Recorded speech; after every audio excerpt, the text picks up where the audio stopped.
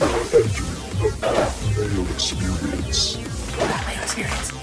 That Mayo Experience. That Mayo Experience. Welcome to the Pat Mayo Experience. You guys wanted it. We were going to hold it, but screw that. NFL schedule recap show. Maybe we'll get into some other stuff later on. Always hit the time codes to figure out when the things are happening. If you out there want to get into a draw for 20 DK bucks, smash the like button for the episode. Leave your DraftKings handle in the comment section. Tell me who you think got the best breaks of the NFL schedule. Also, if you want to get into a draw for 100 DraftKings bucks, subscribe to the Pat Mayo audio podcast, Pat Mayo Experience audio podcast. Leave a 5-star review, DraftKings handle, something you enjoy about the Pat Mayo Experience, and you will be in that draw. Don't be afraid to share the show around, too. Give it a retweet, give it a share, tell some friends. If you have friends, which I hope you do, tell one of them about the Pat Mayo Experience. Anyway, enough of this. Geoff Fienberg is on the line, and also on the line right now is a real fired up Tim Undergust. Tim Undergust. That is not my name. You sound fired up already. I'm ready to go. I love this show, and I have thoughts, and I've been ruminating on it, and I'm ready to roll. Geoff, go ahead. I was gonna say, I feel like a night of sleep has done me good, and I'm like very calm. And I don't think historically I get too worked up for the scheduling show, but it seems like Tim is like angrier, as he said. His pot has been boiling overnight. Well, were you more upset about the Chargers schedule, or were you more upset that people weren't giving you the necessary credit on Twitter for breaking games? Listen, I think I broke a few games yesterday. I'm not like my credit glad handing, Barry Horowitzing, I would say was more a in humor. But I think officially, I think it's safe to say I broke a couple big games that I obviously won't get any real credit for, but timestamp show. And I can only say that I actually broke these games because as me and Tim were annoying you a lot of the day, we were really just hyper interested in the week 1 primetime games. And our hyper interest was simply because, Pat, to us schedule nerds, we normally have those games like before scheduling day, like from the league officially. They like, they give you it's like your Caesar salad or your like hard cocktail weenie bun that they give you before it all gets going. We get week 1 primetime and Thanksgiving games essentially always. So that's sort of where me and Tim were sort of just trying to play detective. And there was a CBS Sports, like not an underground website. CBS Sports was like live tracking the leaks. And based on their guy, who was literally sleuthing all of the main NFL sourcing people, whether it be from mainstream media outlets or highly, highly trusted guys on local beats, none of them had the games I reported. None of them. They weren't showing up in that blog. So they weren't being reported by the people that were doing the other reporting. So unequivocally, I reported the Titans to get the second leg of the Monday night doubleheader. I reported SoFi Stadium opening with the Cowboys at the Rams. And I reported the Giants hosting the Steelers in the first leg of the doubleheader. I'm here to claim that. I don't think that's really in dispute. Now, maybe there's some other like loser nerd like me who had an inside track to a couple things that reported it, but I'll give him some credit too if that person exists. But none of the official sourcing people had what I had. That's just a fact of the matter. And then that's all. Then you were out there sounding like Tim. Where's my credit? Give it to me. Where's my blue check mark? Tim reminded me. Oh, I think you deserve it at this point. If you got a blue check mark before Tim did, he would be so triggered. You can have it before me. That's not true. That's not true. I don't really care. If I really want a blue check mark, I would have one by now. But it's not really that big of a deal. But if you, I don't wish bad things on my friends. I'd be delighted if Geoff had a blue check mark. Tim, you're the I would third. No, hold on. Tim is the thirstiest person on earth for that blue check mark. I would love to have one, and I think I meet all the criteria to have one and should have one. But that doesn't mean that if someone else gets one before me, I won't be like excited and happy for them. Oh really? Criteria. It's not a zero-sum game here. It's not like there's only so many check marks to go around here. Hold on. Remember when NFL starting quarterback Nick Mullins got a blue check mark? Deserve it. I deserved it. He's an undeserving person. Geoff would be very deserving. In fact, I think Geoff should get one right after me. But if he got it first, I'd be fine with it. I don't, again, because there's not a zero-sum game. There aren't, only 2,000 of these to give out. They can give out as many as they want. I deserve it because of all the people pretending and trying to be me. Those are all you. You can't create your own burner accounts faking to be you and then claim that other people are trying to be you. Twitter knows who's signing up for these accounts, and they're all you. No, I haven't signed up for any accounts but my own. I do deserve a check mark, but I'm not breaking live time news like Geoff is. So I have to doff my cap to him in all sincerity. He's breaking games that no one else was breaking. And I am just as thirsty as he is for primetime games, Thanksgiving games, all that stuff. And we couldn't find it. And so the fact that he was giving me info I couldn't find elsewhere, I mean, I think that's newsworthy. And I doff my cap to him. Well, the big thing is Geoff kind of hit on it. He said for the schedule nerds out there's a connotation with nerd that there's something like, I don't know, academic that goes into this. You guys can just call yourself schedule losers, by the way. Whatever. That's a hateful thing to say. It should be. You guys blew up my fucking phone all day long for something that was going to be released at like 7. You could have just waited. I wanted what I wanted. No, I think we had it early. I mean, it was, I don't want to say all day long, but we were just curious to see who that banner raising game would be and who's going to get those primetime week 1 games. And that's the NFL's fault for not sort of wetting the beast. I've been to this party my entire life. Normally when I walk in the door, I'm given a piggy in a blanket. This year I walk in, there are no piggies in the blanket. So I'm walking around the house looking for them. I couldn't agree more. Geoff's 100% right. If you're a real NFL football fan, you care a great deal about these things. I can care about it once it actually comes out and I get a grid of the games that I can go look at. I don't need to ruin my day in anticipation because I have nothing else to do. It didn't ruin my day. What a fun day that was looking for this information. Oh, yeah. It sounded real fun. You were triggered the entire day. And then you said you weren't going to talk about it anymore. And then 3,000 messages later complaining about fake leaks that were coming out, fake schedules. You're just not to be trusted on this. I don't think that's quite an accurate portrayal of what went down. I mean, I thought for a day being able to like sleuth through all the information and like have that anxiety and suspense was a lot of fun. It felt normal for a day. And I don't regret it. I know Geoff doesn't regret it. And it was great. I wish there were more. Listen, I acknowledge being a flawed individual, but I'll acknowledge like people striving to be normal are the weirdest. Exactly. That being said, there's a great divide in so many of these conversations. And I'm not saying Pat's wrong. Pat is probably on the more side of right than wrong.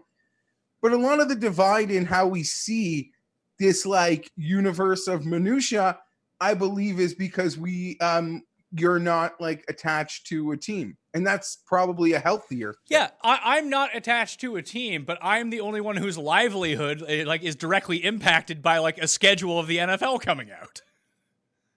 Yes, which is I agree. And those reason games happening and hopefully happening on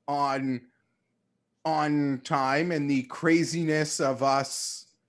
I mean, I get to play a fun small role, but the craziness of doing like football and golf simultaneously, something you never really had to do outside of September for a couple weeks. And there's like 30 golfers. So it's like, just a muck. Yeah, I don't know. That's going to be crazy. That's going to be wild. And I love that the NFL, it seems like, okay, you're right. Me and we got carried away. We don't live in a subsistence society. No, but okay. The most embarrassing moment of the day yesterday, and maybe it's because we were like wrong in it, and Tim sort of brought it to my attention, but I'm not blaming him because it came from reputable people. But this whole thing that the first month was going to be all at a conference play just sort of threw like this whole like making it, oh, now we can guess it so much easier. And added this whole aspect to it that, yes, to Pat's overall point is you're just a freaking moron. Wait till 7:00, you clown. Sure, let's just zap the fun out of everything, right? None of this was fun for you. You were mad the entire day. If I could go back and wind the clock and do it all over again exactly the same way, I would. That was fun. I enjoyed like that. I'm not one of those people who will, like, when they go up against some suspense or anxiety or like terrified, like that kind of sometimes is fun. I like a sweat. So what you're saying is that you live the trig life. You just want to be triggered all day.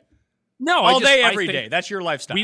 We're living in a moment where there are too few opportunities to think about things other than subsistence. And so we are not consigned to a dour life of not thinking about anything but that. So when this day, I allowed myself to sort of like go back to a normal life where I was worried about the things that I enjoy. Hold on a second. You're going back to the things you enjoy. So you spent all day being triggered about this. The day before, you were thinking about, just remaining alive and thinking about how awful the world is, releasing fucking hot dog topping rankings list, which I'm sure you spent half the day thinking about. The day before that, you were triggered about a deadlift. Like, let's not pretend here, Tim. Don't forget You're finding plenty of stuff to be outraged about every single day, regardless of what's happening outside your doors. Don't forget about being overly excited about Frank Gore. That's true. That was also part of his recent. I stand by all those things. I mean, my point is that we need that outlet. We are not supposed to just have to grim and bear it all the time. And so these kind of things are fun. But you're not grim and bearing it at any time. You're just. Yes, we all are. Nothing has changed for you on day to day. Oh yes, it just has not. The thing that's not true. The pedantic things you choose to get really upset about, you still do. I make sure that I don't allow myself to forget things that make the world feel normal. I would say you've gotten worse because last time we spoke, he was angry, as you said, about the deadlift and how people are wearing headphones to do at-home TV or interview things. Yeah, you're right. I'm upset that somebody lifted something all the way to their waist and that people look bad on TV when they have headphones in. Okay. You're right. I'm not allowed to think those things anymore. I just have to smile and pretend that those things are cool. Well, can I before we get into the schedule, because I think that there's one big win for Geoff in all of this, but I want to tease that for a second because I did get a note from a friend of mine. You can go follow him on Twitter. He has a blue check mark next to his name @Jeremy_Keefe. And I want to read this to you, Geoff, because Tim has seen it.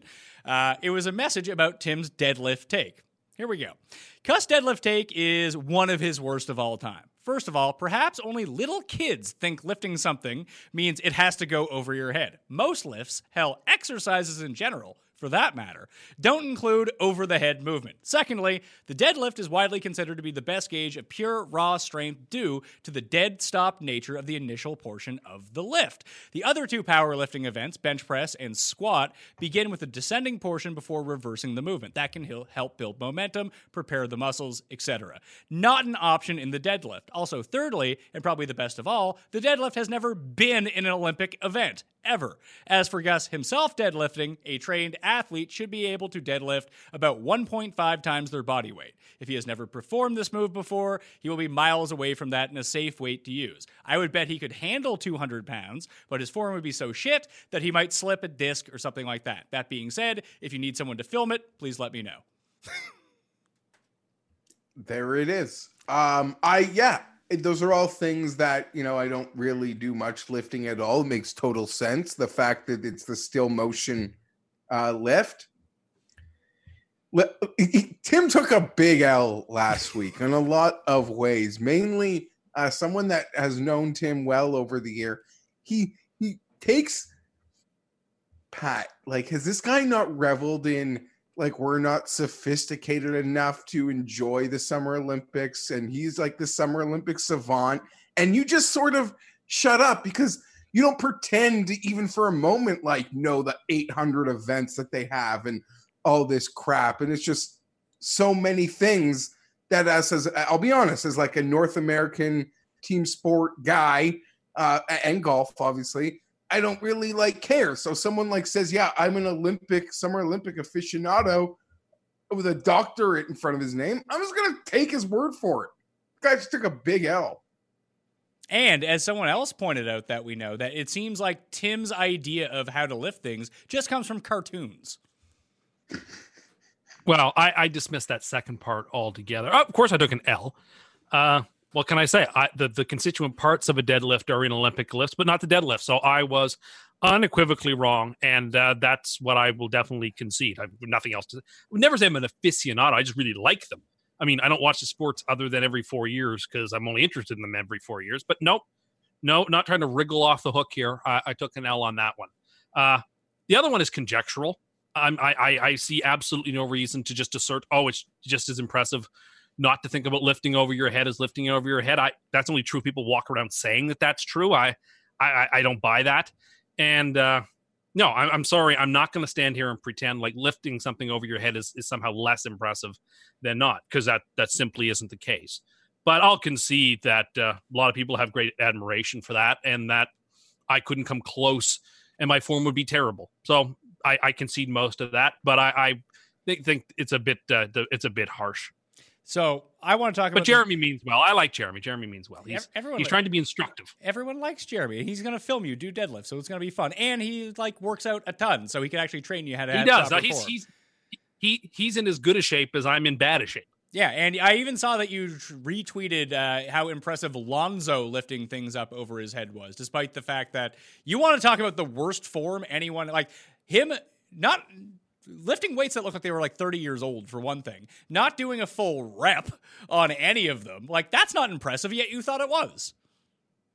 I kind of just wanted to take a shot. You wanted to continue digging up on your bad take? That's essentially what I was doing. I was having a bit of fun on the Twitters. I don't know what good form is.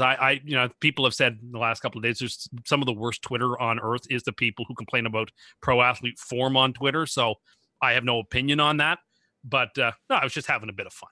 I mean, that's not pro athlete form in the sport that they're playing. That's pro athlete form in lifting a weight like this, but like cocking one of your wrists and being like, that's how you hurt yourself, basically. I don't really care because I couldn't do it anyway.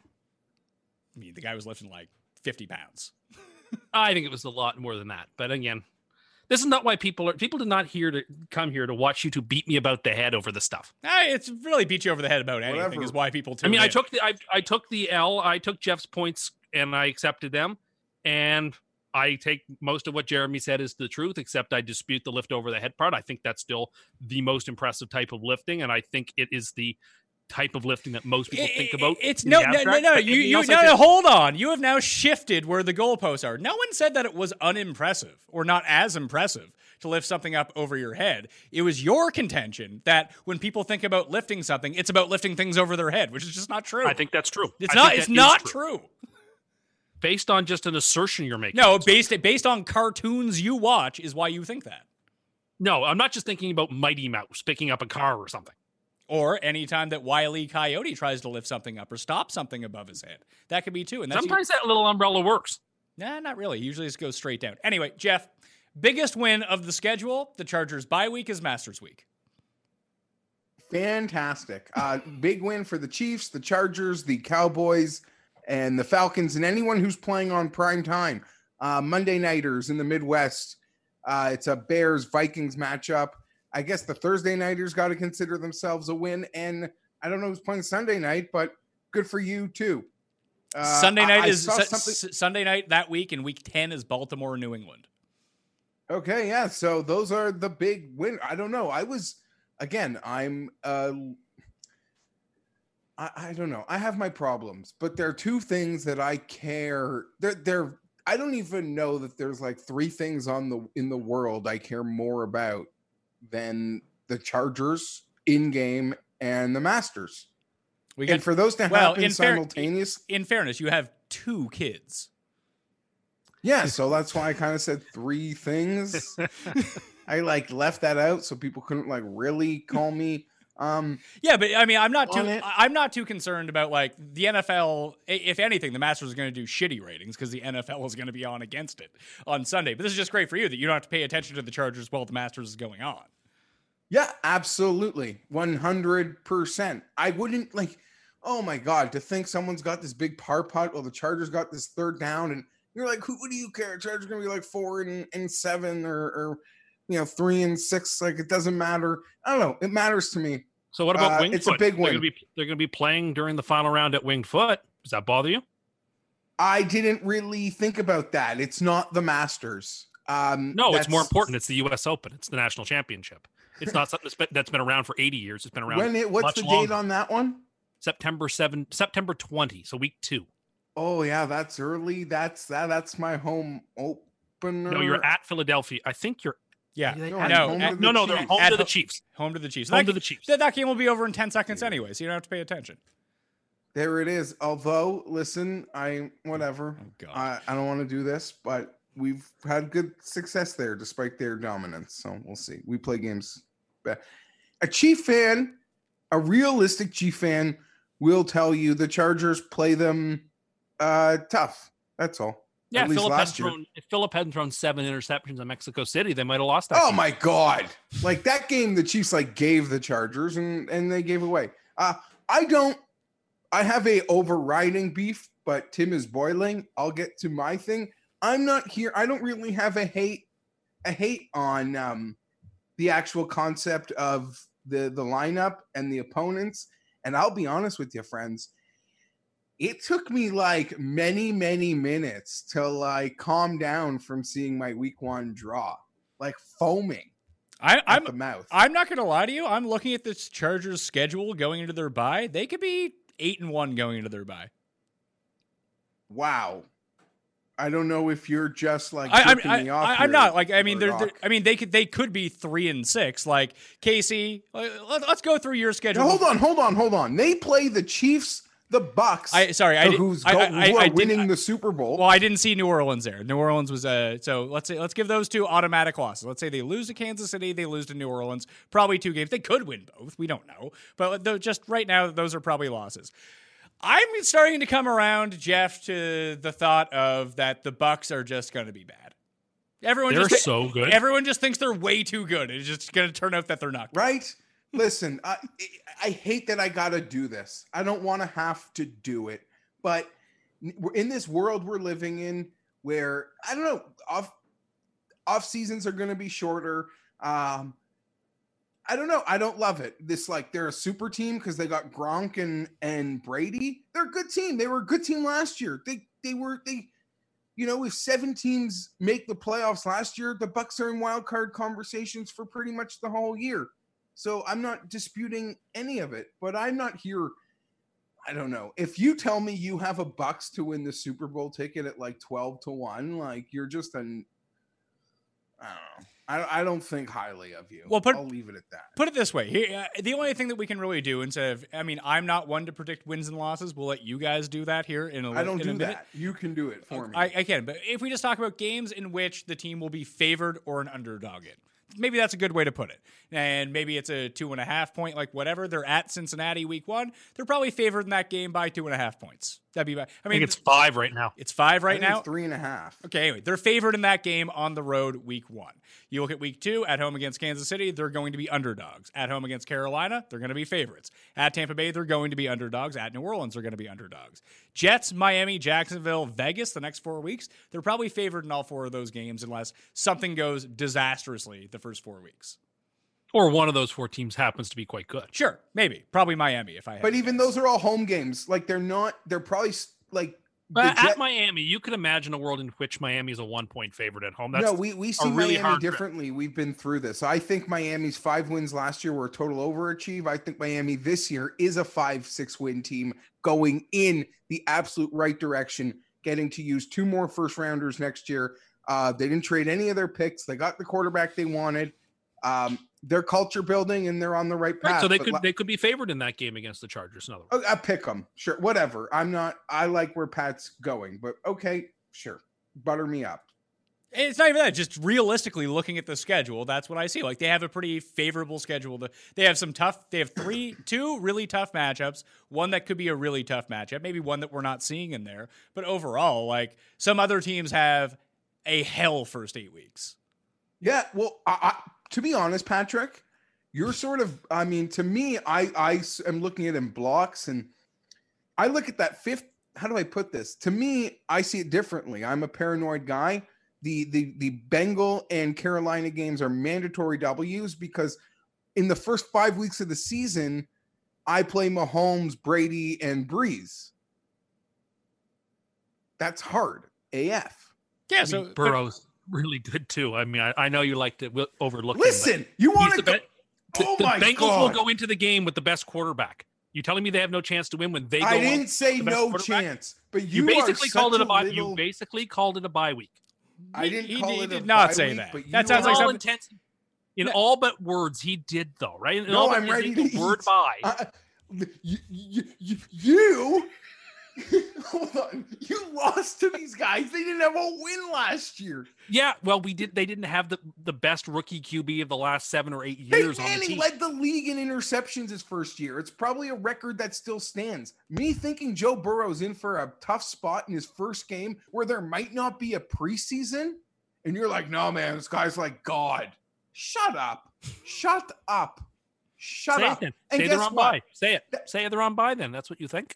I don't use your stupid words. That game's at 1:00 Eastern, pal. As all us scheduled nerds know, that NFL fans, fantasy guy gets mad at come Sunday at when he looks at the betting board, is that we're that like game that gets hidden behind the big powerhouse 4:00 schedule. There might only be 2 games at 4:00 week 1. Because I know Brady's playing Breeze. And we're that other little game. But we'll have our own little fun because it's Joe Burrow's first game. And we'll see if he makes it to his second. See? I mean, people can judge that for what it's worth. But saying he'll be lucky to have a second tells me what I think. I think it's not a great draw for the kid. I don't think it's a great draw. We're hard to scheme. To me, the hardest game, like playing the Bengals week 1 is not what worries me. If I was playing Carolina week 1, that would be concerning. Why? What am I looking at? Tape of Baylor? Like just the coaching in general. Joe Burrow's going to do what Joe Burrow's going to do. They can't overcomplicate things his first game without a mini camp, a proper training camp, and who knows how many preseason reps. And you're here to like, I'm not the problem. I'm not the problem. I'm excited about I'm excited about the game, but your first instinct about the game is to come out and tell me that I'm like screwed. You're insane. That's where all I know. That game's been moved to 5:00, by the way. It's not at 1:00 or 4:00 on week 1.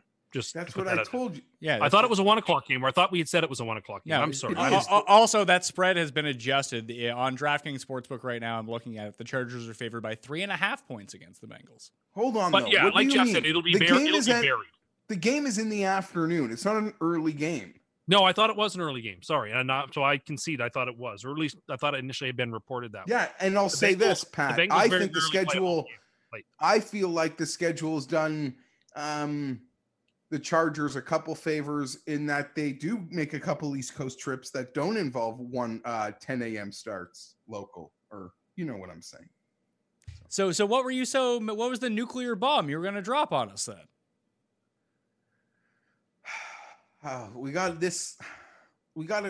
This involves more. Okay, so you save that. We've now been half an hour. We made Tim wait because that's funny. Tim, what are you so upset about? It's the little things that just drive me nuts. Like, is this the world's worst schedule? No, it is not. But there are little things in there when you see them just drive me up the wall. The first time in 30 years, 2 teams are playing each other back to back. And we're it. We have to play the Dolphins back to back. We play them. There's a bye. We play them again.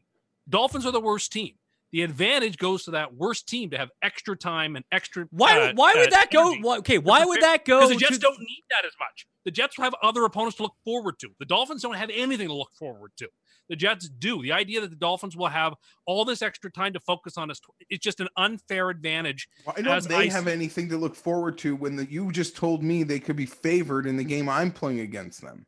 They could be, because oftentimes just home teams get that little bit of respect of -1. Okay, but when we're talking, the Dolphins are going to be good. But when you're talking, I don't think they're going to be good. But I don't think the Chargers are going to be very good either. Like, I'm not going to. Then that's been my view for a while. I would say that this actually turns out better for the Jets because they go to Miami, then they get a bye week, then they get to be at home. It's not an advantage. Again, another year where we're playing a team off bye that the same team is coming off bye. That's not true for every team. The Patriots, for example, they don't have to play a team coming off bye when they come off bye. I play you off your bye. I'm not saying it's the shut world's up, man. It all goes each way. I'm not saying it's the world's worst schedule, but I'm saying there are things in it that really, really irk me, and I'm not going to pretend as if they don't. The back-to-back Dolphins. I play you off Monday Night Football. I know. You're off a bye. Did I say a word? No. The Jets aren't off a bye. The Jets come off bye and play Miami. Yeah, it's just a one-day difference. But nevertheless, that is a point in our favor. Sure. I didn't say it was a complete and utter mess up. But, I mean, the amount of times they're making us go out west and they're perfectly fine with letting the Patriots play the Chargers and the Rams back-to-back weeks. But not us. No, we've got to go on separate occasions out there, and we got to go to Kansas City. Wait, hold on. The Jets play the Chargers in week 6 on the West Coast. Then the next time that they actually go back out west, they play Seattle and the Rams in consecutive 2 weeks later when they go to Kansas City. That's west. That's not west. That is not west. What are you talking about? Kansas City is the Midwest to West. Yes, it is. They're in the AFC West, for heaven's sake. Oh, my God, Tim. That is a Western. You actually want to have real problems? Like, have some real problems. Then we go, again, then to the Seahawks and the Rams. But those two cities aren't near each other. So we're going across the country back-to-back times when the season is coming to its conclusion and we're fighting for a playoff spot. They're sending us out west 2 weeks in a row with that kind of travel in December. That's such nonsense. So, like, that stuff is not fair. I don't like the way the West Coast games are scheduled at all. There were some breaks in our favor. I am happy to start with the Niners and the Bills and the Colts. I think that's exactly the types of games you want early in the schedule to prove yourself as a testing ground. I'm not upset by that. I mean, the Bills are sort of a tomato can anyway. We should have beat them last year if they hadn't gotten sick. Whoa. Let's stop. You would have beat them anyway if Darnold hadn't got sick. They were winning that game. So what? He went into the stands and contracted mono at halftime? The longer the game went, the sicker he felt. Oh, yeah. But, I mean, I'm glad to have – we were almost always going to lose the Niners game anyway, so getting it out of the way early is fine. That's not like false hope. I have to think or worry about that game all year. It'll be gone. I don't mind that. Getting the extra day of rest up on the Chargers is nice, even though we're -2 in the rest category, which, heaven forfend we ever get on the plus side of that, but God forbid we allow that. And finishing the year with the Patriots drives me up the absolute wall. For years and years and years, when we had to finish with the Patriots, people always said, oh, well, what an advantage, because they're so good. They'll be resting all their players, and you can get a free win, and it could help you advance. Well, in almost no circumstances that happened, they played all their guys, and we didn't get to take advantage of it. So now the first year they're not great. They throw us the Patriots in the last week. Like, that's so manifestly unfair, and that really bothers me. I like the fact they didn't give us hard and fast times for the 15 or 16 games. The fact that we are one of the very few teams that has TBD for both of those games tells you all you need to know, that Park Avenue thinks the Jets are probably going to be pretty decent this season. I would actually say that it's probably the league wanting to highlight the Patriots or Baker Mayfield. It's not the Patriots. It's the Rams and the Browns are those two question games. Week 17, we have a time. 15 and 16, we don't. It's because they kind of know the Jets are probably going to be pretty good. And, of course, we bring a big audience no matter when we play. We're like one of the very few teams where you put them in prime time, people watch because it's New York. Untrue, but okay. I don't think we got enough primetime games. That annoys me. That we should have got one more. We should have got a Sunday night game. If the Broncos can get a Sunday night game, we should have got a Sunday night game. But it's not the world's worst. Like I said, we don't play a team more than once coming off a bye, which is the Dolphins. So that's an advantage. But just people are glossing over and saying, "Oh, well, the Jets just have a tough schedule," but like they're not understanding that it's a lot more unfair than they're giving it credit for. Like I feel like we're not being given our due here. Oh my god! And then all around Twitter yesterday, all I saw were people, rubbing their beards and saying, "Oh, well, I guess the Jets are done for the year." Like it is May and the games haven't kicked off. How dare you just discount our team? And discount our quarterback and the game because you know best. Okay, well, go to Vegas and be a multimillionaire and bet all your money on these games because you know best. It's funny that you brought this up because the win total opened at 7.5 for the Jets, and it was bet so hard to the under, it's actually dropped a full game to 6.5. Of course. I love it. The public doesn't know what they're doing. I hate that I got to suck up to Tim, and I probably will a lot of the offseason, and I'll get the wrath of Did Geoff fell out of his chair? This is what happened. Geoff said he's going to say nice things about me. Yes. Jeff immediately cursed the moment you want to be on Tim's side about the Jets. Instantly Just think about that. So the Jets the biggest thing that you can do and the biggest mistake people made, I've already talked to people about this. They're like, "Oh, look how hard our schedule is. Look at our opponents from last year." Opponents from last year mean fuck all their records of what they did, because all of a sudden that only matters when it supports you having a tough schedule or an easy schedule. But when you talk about who's going to be good this year, you don't name any of those teams. That doesn't make any fucking sense. Sharp football. I agree. It's not predictive. It's proven to be non-predictive. Yeah, I agree. There's nothing that you can really do to outright predict who's going to be good this year. If that was the case, Tim would be right. Everyone would be millionaires by just betting on this right now and not having to think about it. Sharp football analysis. Shout out to my guy, Warren Sharp. We all love his work here. Everyone should go check him out. But he has actually put the data and the science into it that the most predictive thing you can really look at is the win totals for the season and actually project it out that way. That will at least give you a closer example to what a true strength of schedule is versus looking at win-loss records from last year. So the Jets actually have the third most difficult schedule in the league, Geoff. Yeah, I'm not totally surprised. I also, as you said, there's no perfect way to do it because, as we know, win totals, look at like the Bears and the Browns win totals and height from last year. Sure. Vegas is setting win totals based on what they think the public will bear, more so than what they think could actually happen. So you're right. There's no perfectly predictive model in that regard. And the Jets have it hard. They have it hard. The entire AFC East has it hard. They play the NFC West. That probably adds into where it gets difficult. And they play guess what?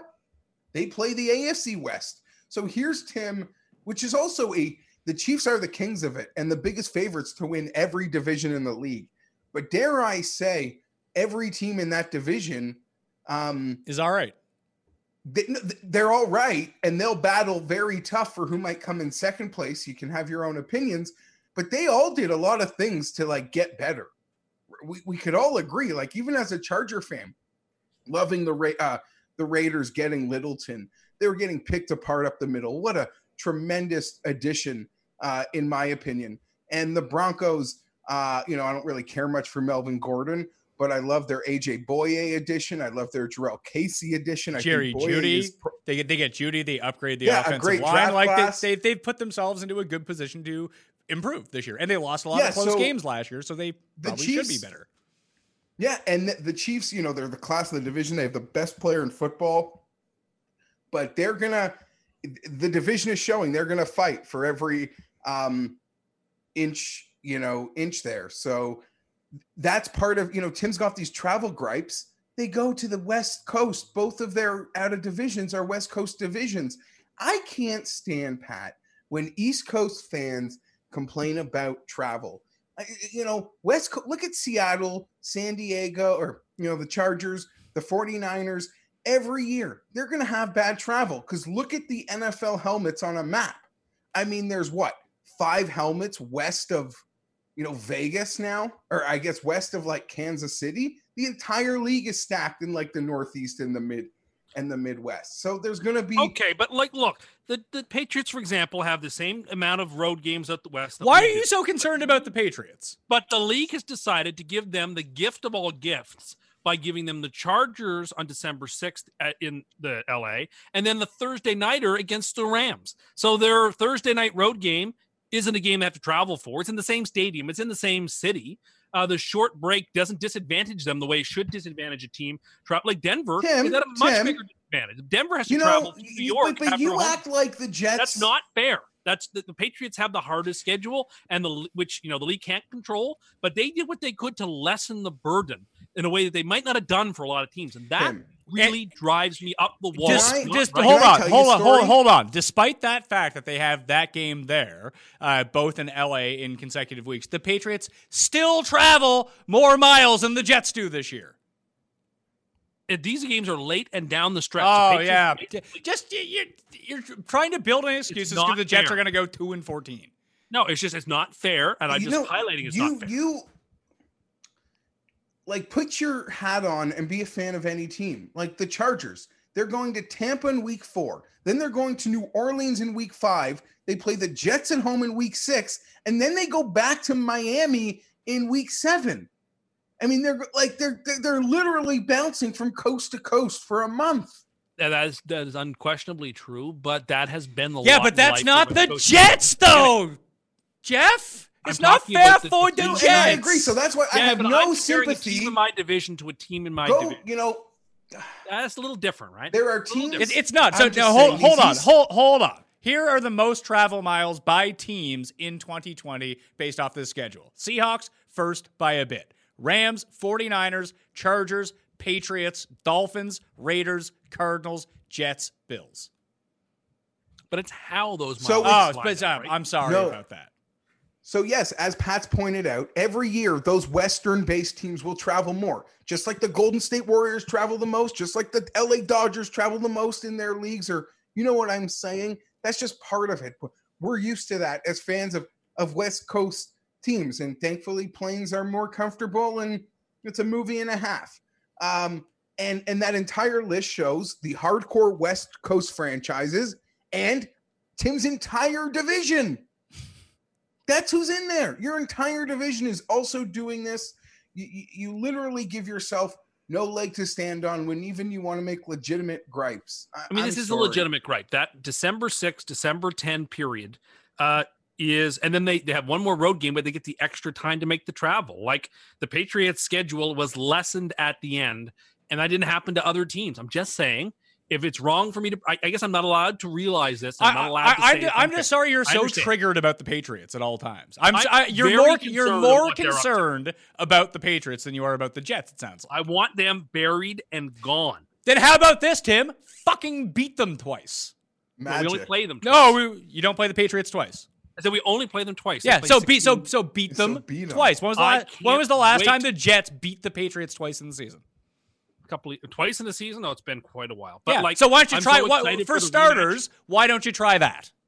I can't wait for November 9th, the Monday night game, the revenge game from the last year's disaster. A 33-0 game that went one way will probably go the other way. I'm looking forward to it. I can't wait. Already calling 33. So you're calling 33-0 for the Jets over the Patriots that week. That's hyperbolic. I think we're going to win that game. You just gotta hope after you get whipped by New England that Monday night, Pat is so overwhelmed in Masters content that he can't even spare you the minute of insults. Maybe. I hope so. Because I don't think we're going to get whipped. I think we're going to win that game. And also, I think it's a fantastic, this Miami by Miami little series. No, that's dumb. It's just dumb. No, as an outsider, I absolutely love it. As an insider to being in one of these teams, that's literally like imagine playing a 10-game series versus like one team. You're literally like mentally on them for a month. Like your mind, I don't know. I'm not strong enough. That would be such a mental warp. No, I shouldn't have to go through it. Yeah, what do you mean? You've already come out and said that you think Miami is bad and the Jets are good. Anytime that we see teams play each other multiple times, the advantage inherently goes to the better team because they're the better team. All this is telling me is that you think the Jets are terrible and the Dolphins are better than them. No, I think the extra practice and attention time will benefit the Dolphins. How could it? Why? Because Gase doesn't change a plan. What does that mean? The Dolphins are the bad team, so having immediate footage on your but that doesn't translate to any other sport ever when we talk about playing the same team. the thing is, we actually have no idea how this will play out because we've never seen this. It's been since 1991 that this circumstance has come up. So actually, we're all just blue sky here. We don't know how this will pan out. It will be an interesting experiment. It's not. The better team with the better preparation and the better players should be able to stomp down on the team the second time around, especially because they get to play at home in that second game. There's nothing really new that's going to come up over that time. That's why people argue that they want to have those best of 7 series in the first round of the NBA playoffs, because best of 5 could be a bit chancy. That the longer you go, the better team is going to win out. So the more exposure you have to a team across the board, almost any sport, is that the better team is going to prevail. But we don't know whether that's true in football because there's so many other moving pieces, and we just have you just want to bring it up because you're scared that this is now your excuse when the Jets lose to Miami back-to-back weeks. No, I just don't like having any opponent back-to-back. It's just not done in football. It's against convention, and so I don't think it needed to happen, and I'm not thrilled about it. And any fan of any team would feel the same way. So I'm holding the piece that broke earlier. Just so I don't get cussed again as I'm about to talk fondly of the Jets. I love the Jets over 6.5 wins. It seems like free money. I think that might be one of the best bets on the board. I'm going to take it a step further. I said it a couple times already. I think the value, again, in the Jets to win the division at 7 or 8 to 1, that is worth a bet. That is worth a bet to me. Without a doubt. The odds now, because it was Patriots, Bills at the top, Jets and Dolphins at the bottom. The Dolphins have now leapfrogged the Jets in terms of odds to win the division. I haven't bet it yet. Awesome.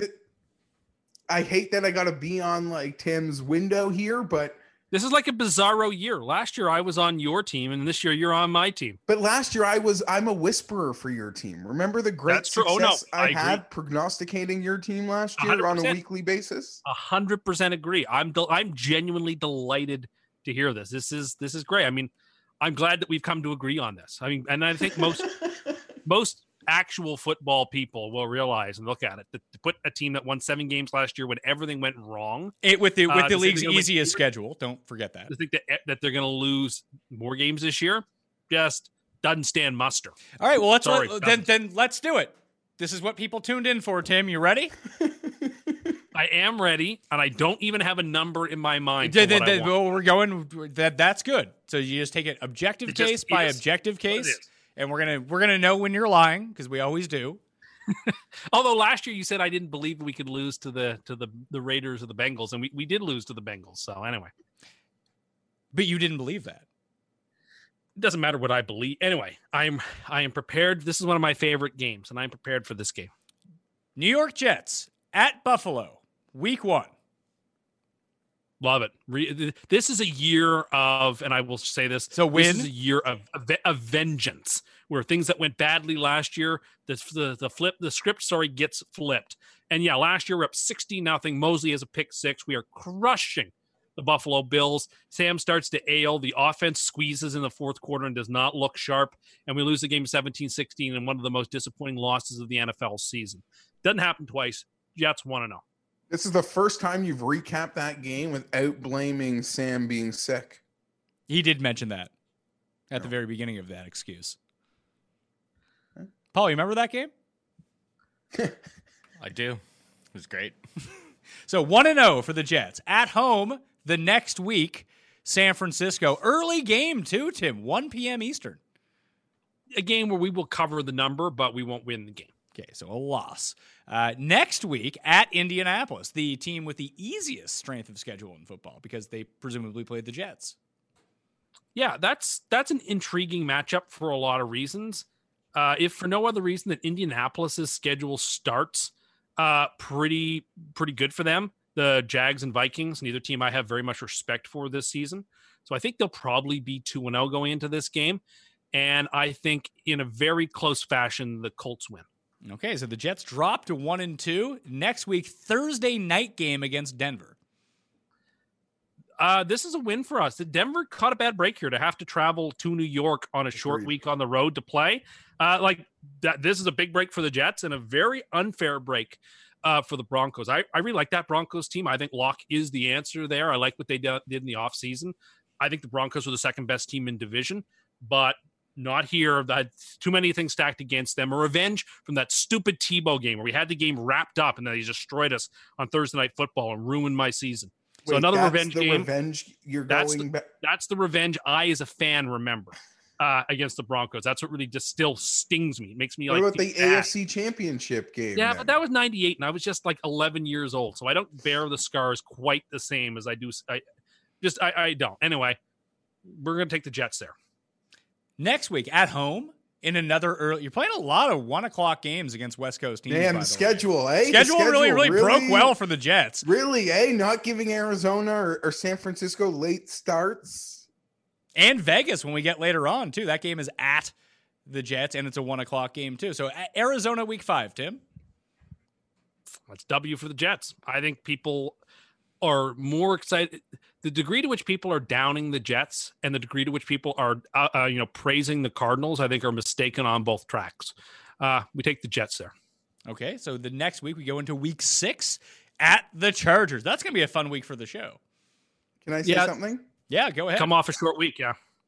This is an interesting game for the Chargers. In my opinion, I can't even give an opinion on this game now. I think, Pat can finish grading my schedule later.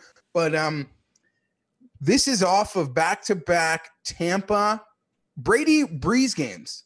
So, I imagine we're going to be so hyper-focused, especially for a Monday night at the Superdome. But hold on. That doesn't seem fair. You play Brady, then you play Breeze, then Joe Montana, apparently, according to But Jeff makes a fair point. And so, if in a God willing, in a world in which I know everyone's going to laugh, but somehow the Chargers won both of those games, this game is an automatic loss.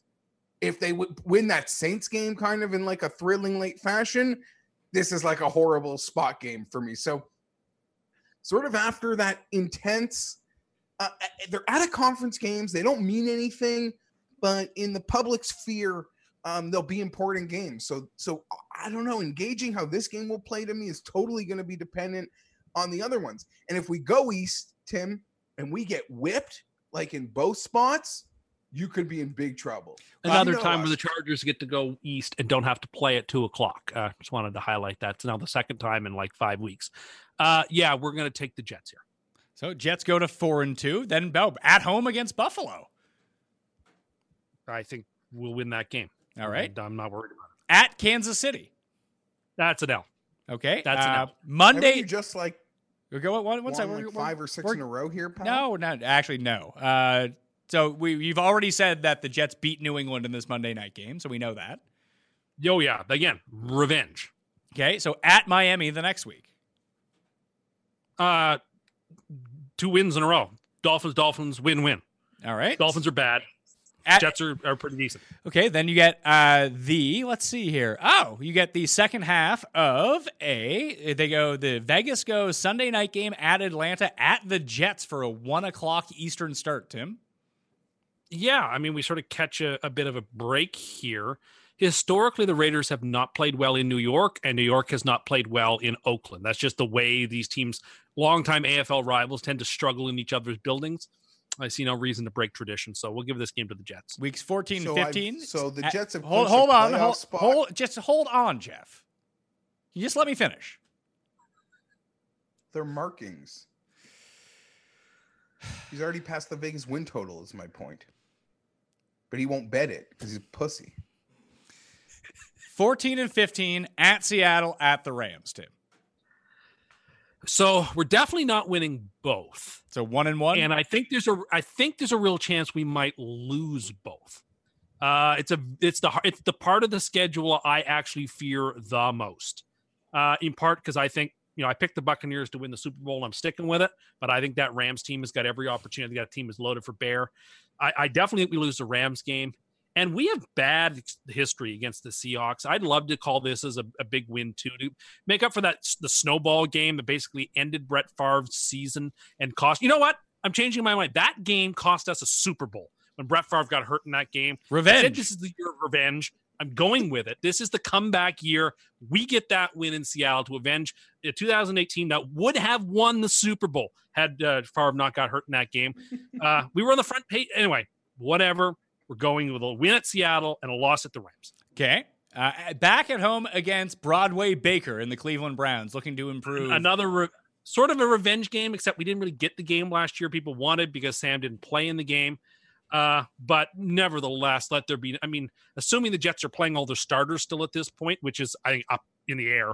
But assuming they are playing all their starters because there's still something to play for, I don't think there will be because there's only one bye now. Like, I actually think that will incentivize people playing their starters a little less down the stretch. But we can talk about that later. I'm going to give the Jets a W there. All right, Week 17 at New England, the game that you hated the most. Yeah, I think I think the Patriots are actually going to win this game. Oh yeah, sure you do. Got nothing to play for. You've clinched. Well, that may be the case. It's just I don't think we can beat. I will not allow myself to believe we're going to beat them twice. I know we're going to win that game at home in prime time. I don't think we're going to beat them twice. We haven't won in Foxborough in a very long time. Is this to go 6-0 in the division? No, it actually would be. Well, it would have been another yes. reason. Another reason. You're sweeping everyone. Yeah, why not? Good enough. Why leave good this one enough off? good enough to sweep the Dolphins. Good enough to sweep the Bills. But Jared Stidham. Tim's in on Stidham. I think the Patriots win that. I think the Patriots win that game. Whether that gets them in or not, I doubt it. But nevertheless, I don't predict a clean sweep, and I'm not predicting it here. So, Jeff, Tim has them almost doubling their Vegas win total. What's the number? 11 and 6.5. 5. You told us about it. No. What's the number I picked? Because I wasn't counting. You have 11 and 5? You have 11 and 5, and you're being disingenuous about Week 17. No, I'm not. Yeah, I'm not because I don't think we're good enough to win all 6 divisional games. No, I certainly don't. So Tim, I think 5 hear me out. Hear me out. You go into Week 17 at 11 and 5.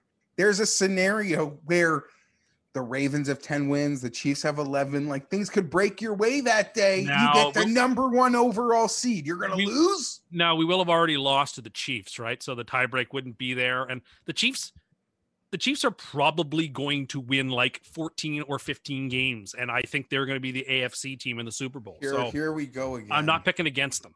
So you're back in on the Chiefs. So you get off the Chiefs for 1 year. They get their Super Bowl win. Now you're back in. I think it's a Chiefs-Bucs Super Bowl. Yes, I do. So lay down that marker right now. I mean, that'd be awesome. That'd be entertaining.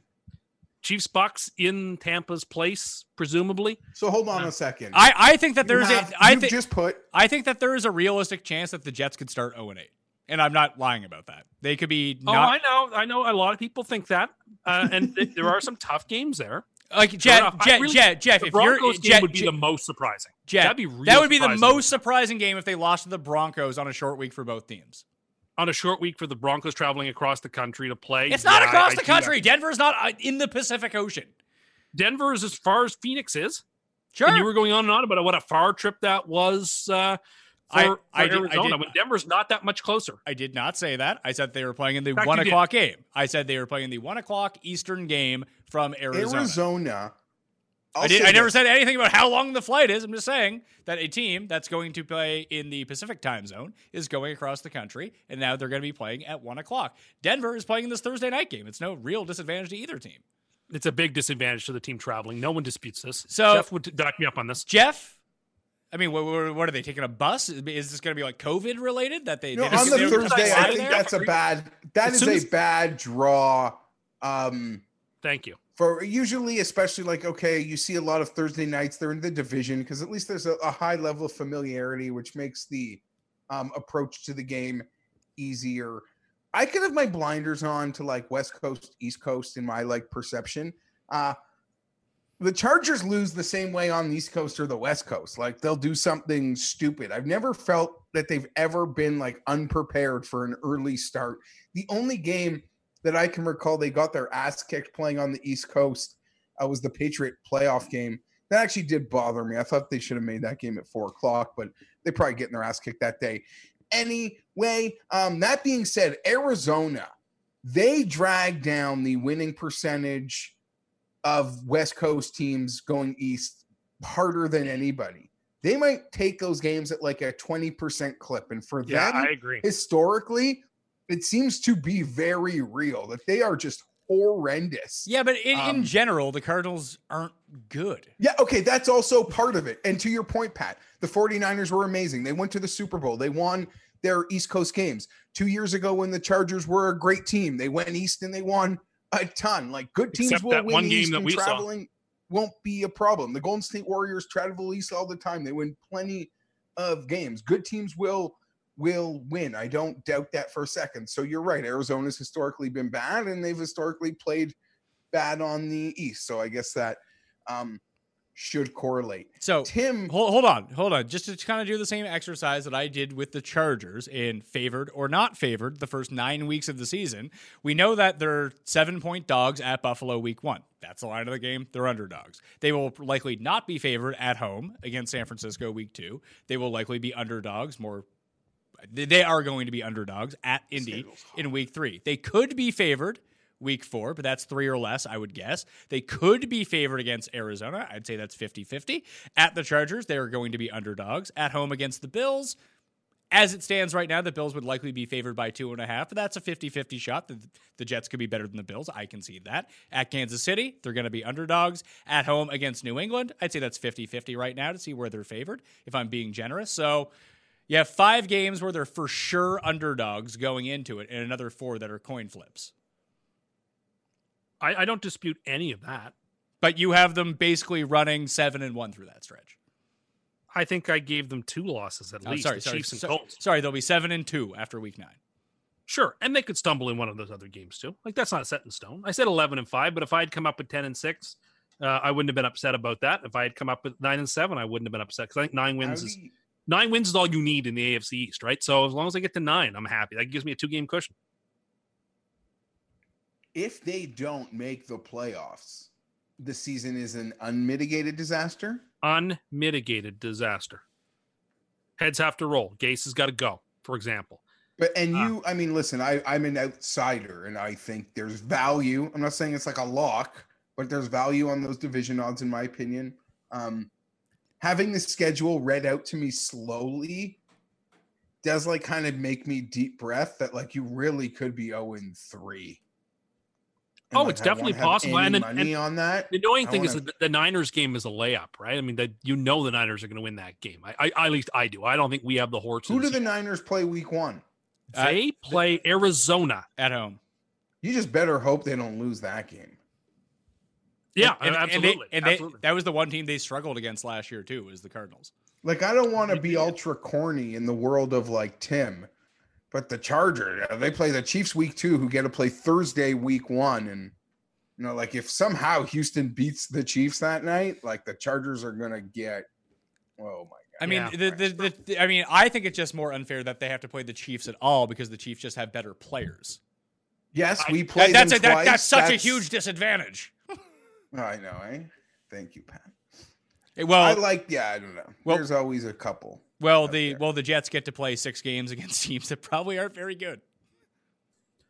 No, but that also goes again into Jets' schedule. Why people think it's so hard, and I just want to put it out there that right now, as we sit here in May, Tim has put in the Super Bowl the favorite to make the Super Bowl and the most chalk public team in the Super Bowl. Tim has put in the Super Bowl. Tampa and the Chiefs. I guess I am the People's Tribune after all. People's Tribune are losing money. But here's the thing, right? I mean, Jeff kind of hit on it. Over under 6.5. But like, even you, a Jet skeptic, could say the Jets could go 3-3 through that stretch. They could split with everybody. They could, and then absolutely. And then you're halfway home. But you're not halfway home because you need to win 7 to hit that over. I need to win 4 more out of. I mean, like, so Tim. I know math is tough, but half of 7 is not 3. But you can easily imagine the Browns being a layup. You can easily imagine the Cardinals and the Broncos. Then, okay, that's I do not imagine the Broncos or Cardinals or Browns being layups. I don't against the Jets. I didn't say layups, although I think you just said layups. I expect them to win those games. The Broncos game, I think, is the most winnable game on the board. It's so infuriating to hear you speak of like all these other teams, and then tell me like I'm in deep crap. But not bring them up as like a layup team. No, that's going to be a super tough game. The Chargers could definitely win that one. Yet he has them going 3-13. No, not even that. That like the Chargers playing the Bengals will be one of my toughest games of the year. But he like can refer to these other teams that I have zero doubts are much better than the Bengals, who I think had a nice offseason and drafted the right player. Those games are layups. The Bengals offense is the most underrated squad in football, I think, going into this season. I don't think they're getting their due. And that's a hill I'm going to die on. So be it, then I die on it. I think that offense, if everybody goes into the season healthy, I think that they are a fire engine and they're going to be very tough to stop. You should bet on You had this take last year on the scheduling show. I backed off. Bengals, and totally. But look, when I backed off, AJ Green was hurt for the year. And you had to jump on, and then all of their players started going down because they were cursed. Well, I have very strong feelings about the Bengals this season. I mean, you compare them against a team like the Steelers, who, if there's 4 wins on that schedule, that's pretty good for them. I think the Bengals will achieve. Can you play? I listen. I don't care to count your wins. I think betting the over is a good bet, and I think there's value in certain Jets futures. You should be hammering them all, from the division to the yes or no make the playoffs, which would definitely be plus money. There's everything in there for you. I need you to win-loss my schedule. So let's go through Los Angeles Chargers schedule, Tim. Your picks. I want Tim to find my 3 wins he says I'm getting. I don't even know that there's... Okay, go ahead. Oh, we're going through. And I'll make you after you complete this. Why don't you let him complete it first? And I will do it honestly. If I get to several wins, I get to several wins. I'm going to be honest. At Cincinnati, week 1. Oh, I think they do win, but I think it's like a 17-16, a very, very, very close game. You're so full of shit. You're so full of shit. The idea that it's going to be a rout, I don't think a rout is on the cards. I think very, very, very close game, but I'll give the Chargers a win there. Okay, Kansas City, week 2. That's a loss. Week 3, Carolina. Where's the game? In Los Angeles. LA. Very close. Let's go Chargers. Okay, at Tampa Bay. That's a loss. At New Orleans. That's a loss. We already know that you picked the Jets to beat them, so that's already on the schedule. At Miami. That's a win.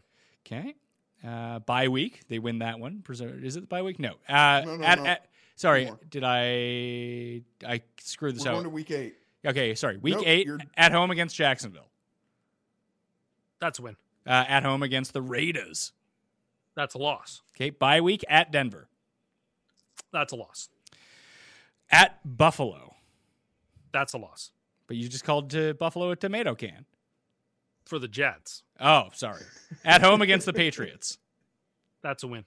Okay. At home That's against... a big Tyrod Anthony win, eh? At home against the Falcons. Loss. Okay. At the Raiders on Thursday night. That's a loss. Okay. At home against Denver. That's a win. Okay. At Kansas City in week 17. That's a loss. Even though Kansas City will have nothing to play for by your well, the number one, unless they have the number 1 seed. You just said that they were going to win 15 got 14 games. or 15 wins. That may be a nothing game, but doesn't mean anything. The Chiefs can still win the game. All right. So Tim has them going 7-9. So 4 wins worse than the Jets. There you go. 7-9. Sorry about that. I guess that's what the number. That's what it is. That's what it is. I wish we didn't play that game. Yeah. Sorry. But, I mean, he still has the Jets being 4 wins better. I mean, I will bet that the Chargers have more wins. I really wanted to come out with 2 wins, and then I was going to offer him like odds that he would not be able to refuse on. Sorry. I mean, I that's what I think. So we've doubled your expected Charger win total. I guess I had no idea the type of schedule they were going to. I didn't realize that they had games against teams like the Jaguars, for example. Hey, guess what, pal? It's called last place schedule. It's what you get when you finish in last place in your division. The 2 crossover games. Fair enough. Are the Jags and the Bengals, and you're such a pussy for turncoating on that week 1 game. Well, no, my point was only that. Why would you comment to me about the game but you think I'm going to win the game? because you think you're going to win the game by 40 No, I'm points. excited And for I it. think that game is going to I'm be excited. razor close, and that's not a team I'd be fired up to play week 1. Oh, it's a team I'm fired up to play. I'd The wanna team play that them. drafted first overall with a new quarterback who's going to play his first ever game with, I'll presume, without a full proper offseason. It took me moments to recover, to even read what was coming next. I was foaming. Now that's my excitement, but the spread's 3.5. So if I don't know. Should be close. Well, I hope that's a game I might go to if the world is normal. Unlikely. Tim, let's play this game. Patriots wins this season. Ready? God. All right. Sure. Let me get my red pen out here. Week 1 at home against Miami. That's a W. Okay. That's a win. At Seattle. That's a loss. Home against the Raiders. At home? Oh, God. Win. At Kansas City. Loss. Home against Denver. Loss. I can't believe that. Is it at home against? Yeah, it is at home against Denver. So Denver has to travel to the Jets to play in New York on that Thursday night. Get an extended bye week. Get to stay on the East Coast to play the Patriots, Tim. Yeah, they're not going to do that. They're obviously going back to Denver. That doesn't sound fair for the Patriots, does it? They're obviously going back to Denver and then coming back to Okay, so who do you have? Denver. All right, so Denver for that one. Next up, bye week. Oh, it's an early bye for the Patriots, too, at home against San Francisco. The 49ers. At Buffalo. Buffalo. You already have the Jets as a win in that spot. Let's see. Sunday night against Baltimore. Baltimore. At Houston. Houston. At home against Arizona. Patriots. At the Chargers. Patriots. You just gave it. Oh, no. Who did I give it to? I can't remember who I gave it to. I think I gave it to the Chargers, didn't I? I gave it to the Chargers. I gotta so this is how we're doing it, is it? I can't remember who I gave them to. I'm not writing these things down. I'm just going like off a tout of my selling instinct. both sides. I'm going off my instinct. Whatever I went with in the Chargers picks, I'll go with it again. Yeah, Vegas Tim out here sending half the picks to half the people. No, I honestly don't remember what I picked. I picked it and thought about it for 2 seconds. Sorry that I don't. By the way, this also starts out. You complain that they played the Chargers and they played the Rams in back-to-back weeks. 3 road games in a row. They go Chargers, Rams, Miami before they come back home, by the way. Yeah, but 2 of those road games are basically an extended stay trip. So that sort of like takes the bite out of that, right? So they have to go across the country to L.A., then L.A. to Miami, and then back up to New England. That doesn't seem super fair for them. But, I mean, imagine if that was the Jets, Tim. I would be very excited that we got to have that extra rest before Thursday night road game, and thought that the league must have put out an incorrect schedule. Okay, so what did I pick for the Chargers? I pick a loss for the Patriots, and I'll stick with it. Okay, at the Rams. Oh, that's a loss. Okay, let's see. At Miami. That's a W. Oh, so they're going to sweep Miami this year. They rarely do that. The Dolphins are not very good. The Dolphins are not good. Let's see. Monday night at home against Buffalo. Bills are getting too cocky. The whole world thinks the Bills are good in that game, and the Patriots knock the Bills out. Okay, and then you have them beating the Jets. So you have the Patriots going 7-9, the same as the Chargers. Yeah, I can see it. But you call them a tanking team, and they were finished. Well, a team that I don't think is all that good, but I guess if the schedule sets up the way it does, 7 wins is 7 wins. How much money are you willing to wager against me? Bills versus Jets. Well, but see, the win Bills are totals. Win totals. Whoever has more wins, that's it. Well, Bills versus Jets. I'm willing to put whatever number you put down right now, Tim. Let's go. I'm saying Bills the versus. Same thing I'm saying the same thing I've been saying for weeks, which is I'm not until I know how the games are going to be played. I'm sorry. I know you think that's cowardly. It is cowardly. You're out here making very bold predictions about everything. I'm trying to be consistent. You've been shitting on the Bills every step of the way here this entire episode. Shouldn't you want that? Isn't that what you want? I do actually. I do want it, but I want to get some money in on this as well. Don't complain. He wants get me some money in on it. He also I'll like any money. Like say a number. I will match you for it. I'd be Well, willing the to Bills make the suck. same You're bet in sweeping. August, so why You're don't we wait? Then what's the difference? Just put it in the provision that if the schedule doesn't go off as planned, then it's a void bet. What's the difference? I would like to postpone. Oh, because you're a fucking coward. That's why. Let's go through the Bills' schedule, please. Week one. Sure. Week 1, Jets win or loss. That's a loss. Okay. Week 2 at Miami. That's a win. Okay. So is Miami going 0-16? There's not many wins on that schedule. I guess maybe they play Jacksonville or something. At home against the Rams. Oh, that's a loss. At the Raiders. That's a loss. At Tennessee. That's a win. What?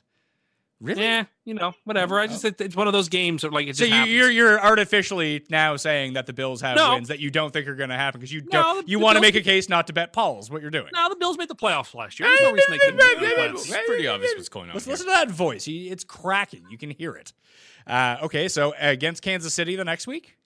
That's a loss. The Chiefs might literally go 16-0. There's a real chance of that. Okay, you already have the Jets beating them, so we'll go on to that. The next game, New England, you had the Bills winning that game. Yeah, and then losing later on, yeah. So let's see here. Seattle. That's a loss. Okay. At Arizona. W. Chargers, you had as what? I believe I took the Chargers. You did. There we go. At San Francisco. That's a loss. It's a Monday night game, too. Let's see. Sunday I night. think he took the Chargers versus the Bills. He did. So Sunday nighter against the Steelers. Oh, please. Bills by 40. There's no way that game's played on a Sunday night, by the way, unfortunately. At Denver. You know what? I think I got to give them a win here. Really? You got to give them a win here, do you? I think you could go either way, and I'm going to give it to them. I think Denver presents an interesting challenge, but I'm going to give it to the Bills. Okay. At New England, you picked New England in that game, and then against Miami, I'm guessing since Miami won't win a game this year, you're taking the Bills? I'm going to take Buffalo in that game. So you have the Bills going 7-9. You have the Jets predicted for 4 more wins, and you won't bet Paul. And you're faking half the wins on this Bills schedule. I'm not faking them. In Denver's a really weird team because when they played the Jets, they're really good. But when they play anyone else, apparently they're not good. I think they're hard to get a gauge on. It is. I think Denver's just had a bad spot. If Denver were playing the Jets on a normal Sunday with full rest, I'd probably pick Denver. There's no problem. So you think that Buffalo coming off a Sunday night game, then traveling to Denver the next week? I just told you. I don't think there's a chance they play that game on Sunday night. Not a chance. Okay. They don't put 1-11 Steelers teams on Sunday Night Football. Sorry. 1-11 Steelers teams. Wow. I know. I'm being kind because I'm giving them a win there, but I'm going to give them that. Bills have 5 primetime games. How many do the Jets have this season? The Jets didn't make the playoffs last year. The Bills did. They should be giving the playoff game. And again, I don't know what you want me to say. The Bills had a better premier franchise out of New York. You shouldn't have more primetime games than the Bills, even without playoffs. Everybody tunes in when the Jets are playing. To be fair, and that was one of the points I was going to make when we talk about general schedule stuff, I am flabbergasted. I mean, I guess I knew how bad they were, but I was flabbergasted that Washington doesn't get a single primetime game all year. Their only game in primetime or a national is Thanksgiving. Like, I know Washington's been bad, but that is a major NFL franchise and market, and they always manage to find them a couple of primetime games, and they got nothing this year. I think that you fail to realize that no matter who you put on, and it's an NFL game by itself, that people are going to watch it. I guess, but like it's the NFC East, you would think they'd give Washington a few games. And I enjoy how you assess ratings and everything like that, like it's 1957.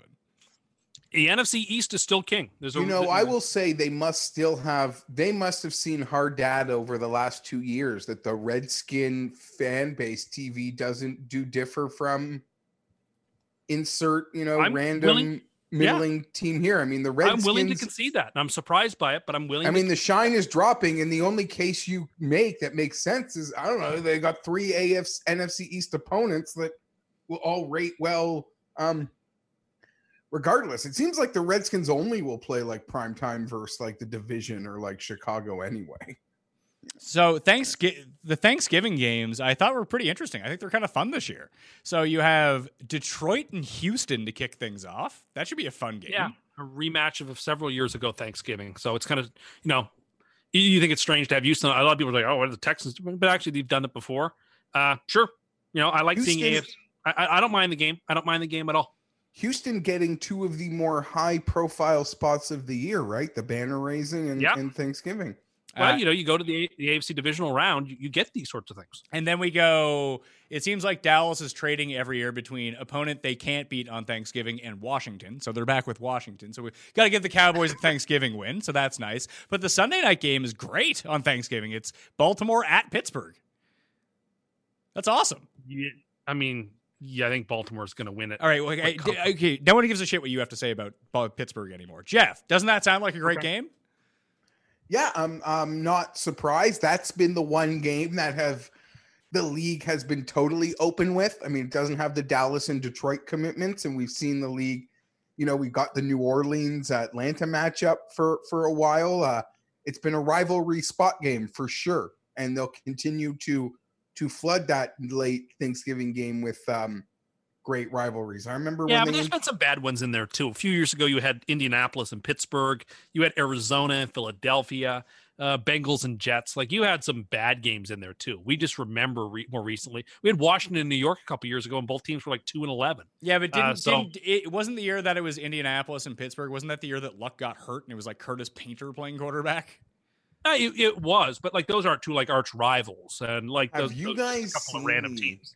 The Jay Glazer comments about Roethlisberger? Yeah.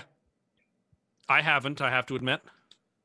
So I guess Glazer does his mailbag for The Athletic, and, just in a weekly mailbag, someone I don't even know if the question was Roethlisberger based or generic Steeler based, but he took it as an opportunity to just railroad Roethlisberger hard, and that, his idea of a workout is 20 minutes of yoga and playing golf and drinking beer, and he expects nothing from him and can't imagine how Roethlisberger would be good at or motivated to come back from injury and be half decent for Pittsburgh. I guess he's sentiments that Tim probably has displayed. I think. Yes, there's just a lot of lazy quarterbacks out there, you might say. Oh yeah, we'll get there. So yeah, well, are we done with the schedule? Any more schedule notes you guys want to bring up? I mean, I guess I should get into my my beef. Okay. I should say the Chargers. It's no secret they have been put. The roster is fun. I like the roster, but as an organization, part of their own, more responsibility on the league. The situation has become a shit sandwich. That is undeniable. I can make the jokes. Now, that being said, I think we definitely have more fans than people want to give us credit for. I was going to say, does that mean you and 7 other people can make these jokes about the Chargers? Sure. I don't know. They must have only made 7 Derwin White Ice jerseys because I can't get my hands on them. No, that's all fake, though. They actually didn't make any, so it appeared to the 7 of you it was really tough to get. Okay, yeah, see there. It's generic. It's easy. Low. Yeah, but that's fine. It makes you mad every time. No, it actually doesn't. It does. You yell at people on Twitter for it. No, I don't yell at anybody, but I think it just the biggest loser is the guy in a thread. It's just an unoriginal joke. It's that's all. It just shows how easy it is to get to you. No, it can be, but that's not an issue that gets to me. The Chargers don't have fans, a fan base that rivals teams in the NFL. Bigger fan base, the Los Angeles Chargers or the Saskatchewan Roughriders? Well, I mean, you will use that as an insult, but I think the Riders and the people of Regina. They're avid supporters of that team, and they have nothing else. So I don't know. I don't see that as an insult. I guess there's probably a lot of fan bases that wouldn't compare to Rider fans, to be honest. In the more NFL? Fans, Chargers or Argonauts? Chargers. I don't know about that. The Argos have 9 fans, I'm pretty sure. Anyway, this doesn't get to me. If you're trying, be meaner or try harder. No, the Argos are a franchise that you say makes money if they don't play. I would agree. The operating cost for the Argos would be, they would lose less money by not playing. It costs money to operate. That's such an outrageous money pit. Then it's like, oh, we'll make money this year if we don't play. I listen. It's borderline like factual. I wouldn't like put my life on that claim, but like I don't. I mean, if they lose money every year, then wouldn't they lose less money by not like having expenses? They don't gain money by losing, but they lose less money by not operating. Yeah, so that's what I mean. They don't hack BMO to standing room only for every game. Listen. I'm very curious what this take was. In the meantime, I'm just going to watch these clips from @badpornacting. So, go ahead. Listen, I was getting there. Now you completely threw me off track. You've basically done what Mayor Quimby did. Is I'm just going to amuse myself with these playing cards. Where was I? Okay, yeah. So, the Chargers in there, 7 fans. But this is impartial responsibility of the National Football League, who abandoned the Chargers and the Spanos family in San Diego after being good soldiers for an extended period of time. And there's a lot written about the behind the scenes of all of it. I don't care to bore you more than I already have. Those that are interested have read it and see the truth and, sort of know all the underbelly of the situation. Anyhow, we've now arrived into our shit sandwich. And for the first time, I would bet a testicle. For the first time in the history of the league, a team is going to play in a new stadium. And I don't care if they won one game the year before, but they don't get to play a primetime game at home. That is malpractice. I don't care the reasons. I don't care if it's embarrassing for you because you put the shit sandwich out there. It is honestly, it's beyond egregious in my opinion. I couldn't agree more. Who cares? And the Rams. No, that's just right. I hadn't thought about that, but that's right. They only play at home in the same week once all season, and it's when the Rams play on a Thursday night. But here's the thing, right? I mean, there's so many. What does the Rams schedule have to do with any of it? Because they play in the same stadium. They could have easily thrown them on a Monday night. No problem at home. Look at some of the terrible games that are on Monday Night Football this year. You could have thrown them at home once on a Monday night to let them show off their stadium in prime. I hadn't thought about that, but that is a very good point. Now, I'm bothered for you, too. That's not right. I told you would be. I told you. And I think there's a lot of like standard scheduling beefs out there.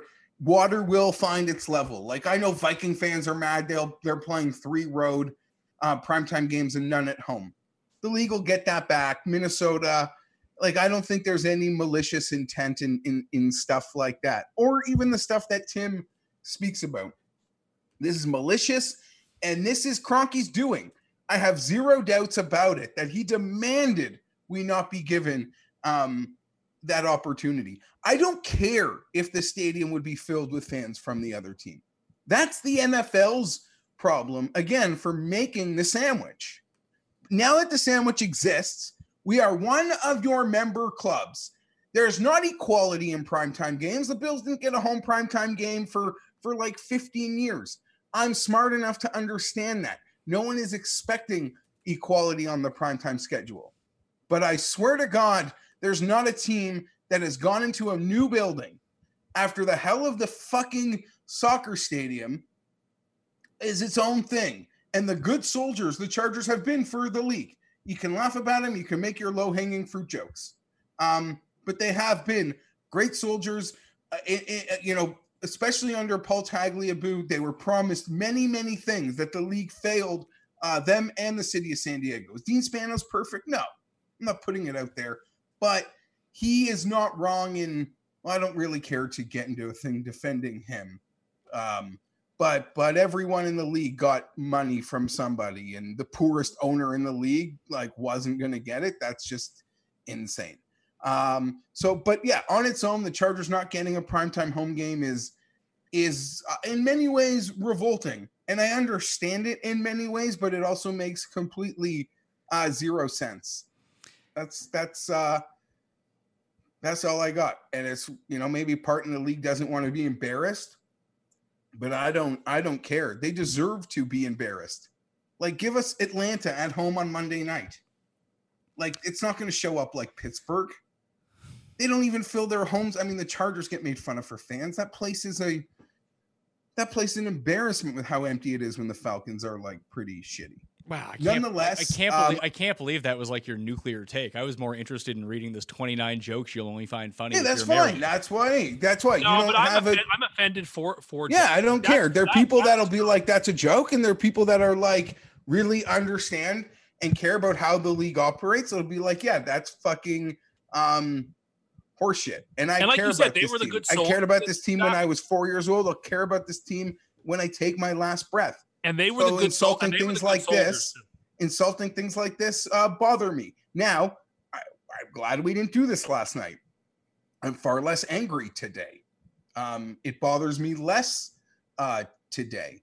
I have an afterglow of having the Masters bye and not really having too many scheduling beefs. I don't have the Tim type beefs, but this one I thought was disgusting, and I think it is totally Stan Kroenke's doing.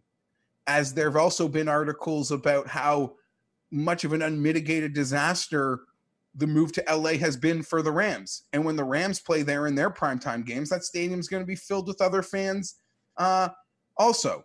But just as an example, the Rams play 3 or 4, maybe even 4 home primetime games this year. They're moving into a new building, a beautiful one, and they deserve that. And the Raiders are playing 3 or 4 primetime games at home this year, and they, in many ways, deserve that.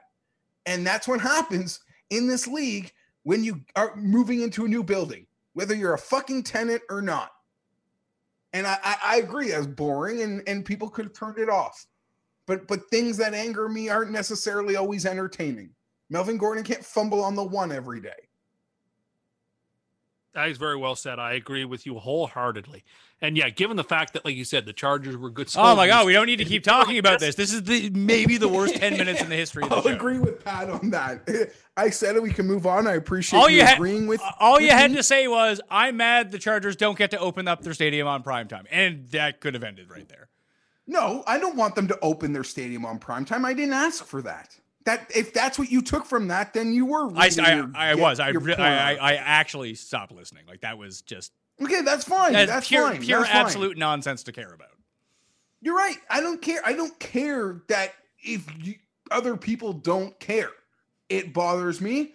I respect Tim's opinion in agreeing with me because he's into the sort of. You just want someone to agree with you. I don't think Tim will be the only person to agree with me. You happen to be talking to the most insane person you know, and he agrees with you. I think you have zero interest for this stuff.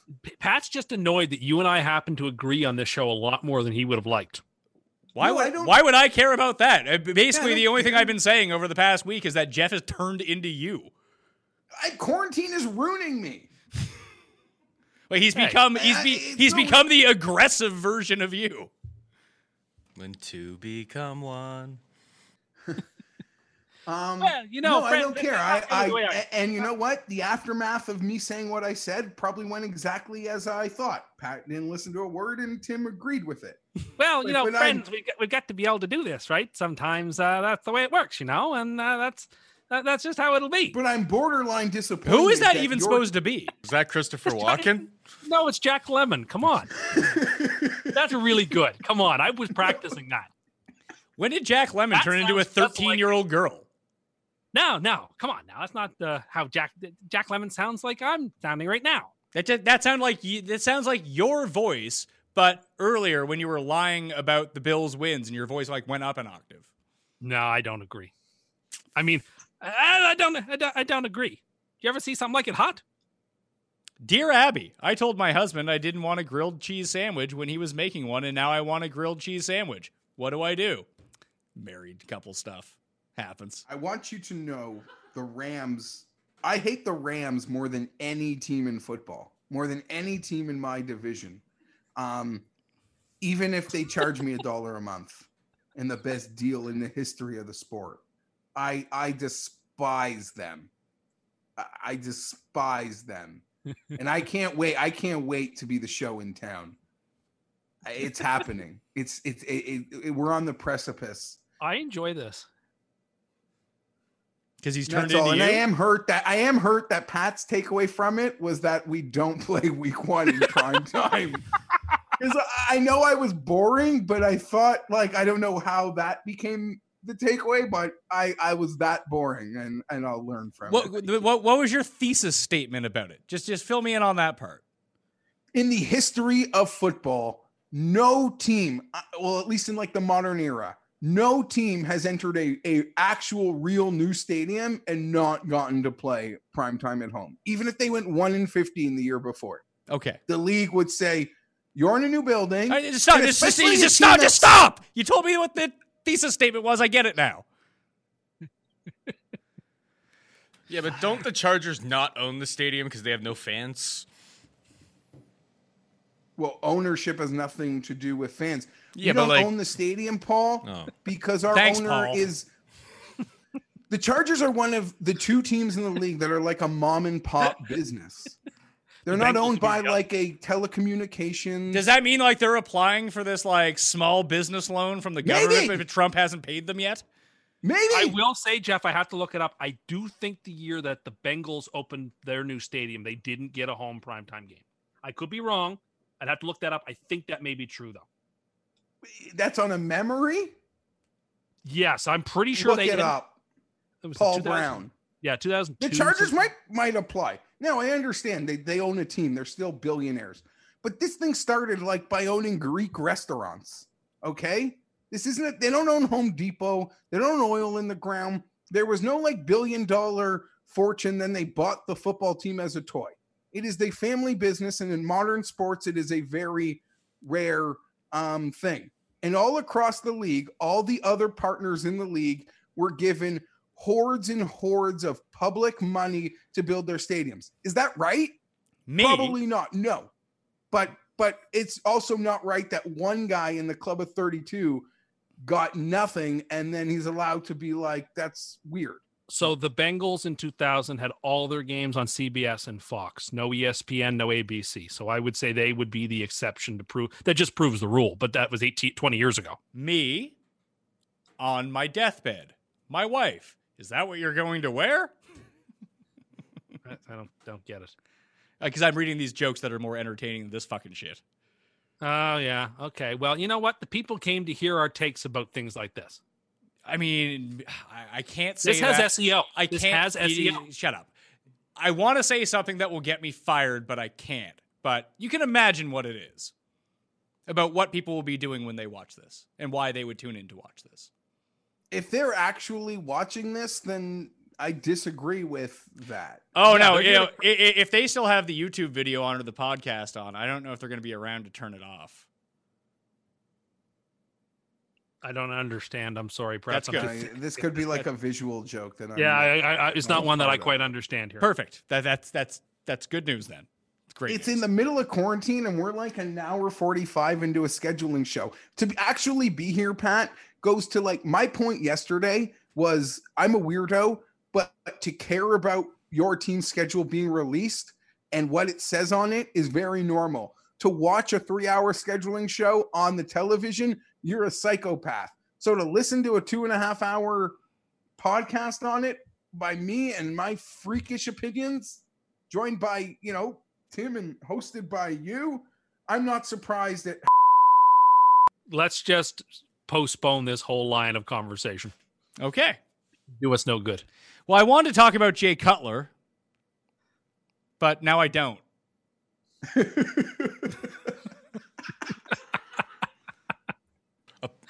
There is a rumor that Kristen asked Jay for $5 million to buy a mansion.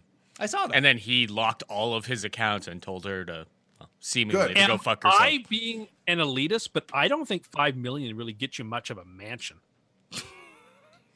Tim, like that's like a nice house. Tim, it's a lot of money. Tim, like that's a Man nice of the people. Yeah, you don't buy it in Tim, you don't buy it in one shot though. That's like $5 million for a down payment is getting you a serious house. Oh yeah, sure. If it's a down payment, on board. But like if you're like taxes in, closing costs is $5 million, like I'm not going to call that a hunting shack. But like if you live in California or New York, no. If you live in Manhattan or you live in Beverly Hills, sure, or San Francisco, sure, like that ain't get. If you live in one of those three places where they don't live, but sure, continue about how or Miami. If you live in Miami, so if you continue to talk about these places where they don't live, but continue. It just seems to me, almost no matter where you live. I don't know what. I mean, I guess in Nashville, by the way. Nashville's an up and coming city. I don't think $5 million, but I don't want to sound horribly elitist here, but I don't know. But continue, please. Like, it ain't buying you Graceland. Put it that way. Oh, Tim. What a sad existence living in your. I don't understand. In a house. Like, I think it's a night. Like, I when someone says I want $5 million for a house, that's not like saying, "Oh my God, that's like the craziest amount of money ever." Like, that seems to me. Where are you? What? If you're super rich and you're gonna make you're gonna buy a mansion, $5 million is like barely the cost of doing. That's a rounding error in what you're gonna pay. You could buy like 15 pieces of property where you live for $5 million US. Imagine if you I know that. So they don't actually even live in Nashville. They live on like the outskirts of Nashville. Maybe she wants to go into the city. Maybe she wants to go somewhere else. But if the $5 million is a down payment, that means it's like a $30 million house. Sure, and if that's the case, that's fine. I don't want to get into. But even if it was a $5 million house, Tim, betcha it's probably going to be a pretty nice house. No, listen, I don't want to be accused of that Tim Too Rich nonsense. You are. People constantly go about Tim Too Rich. Because I don't think that's.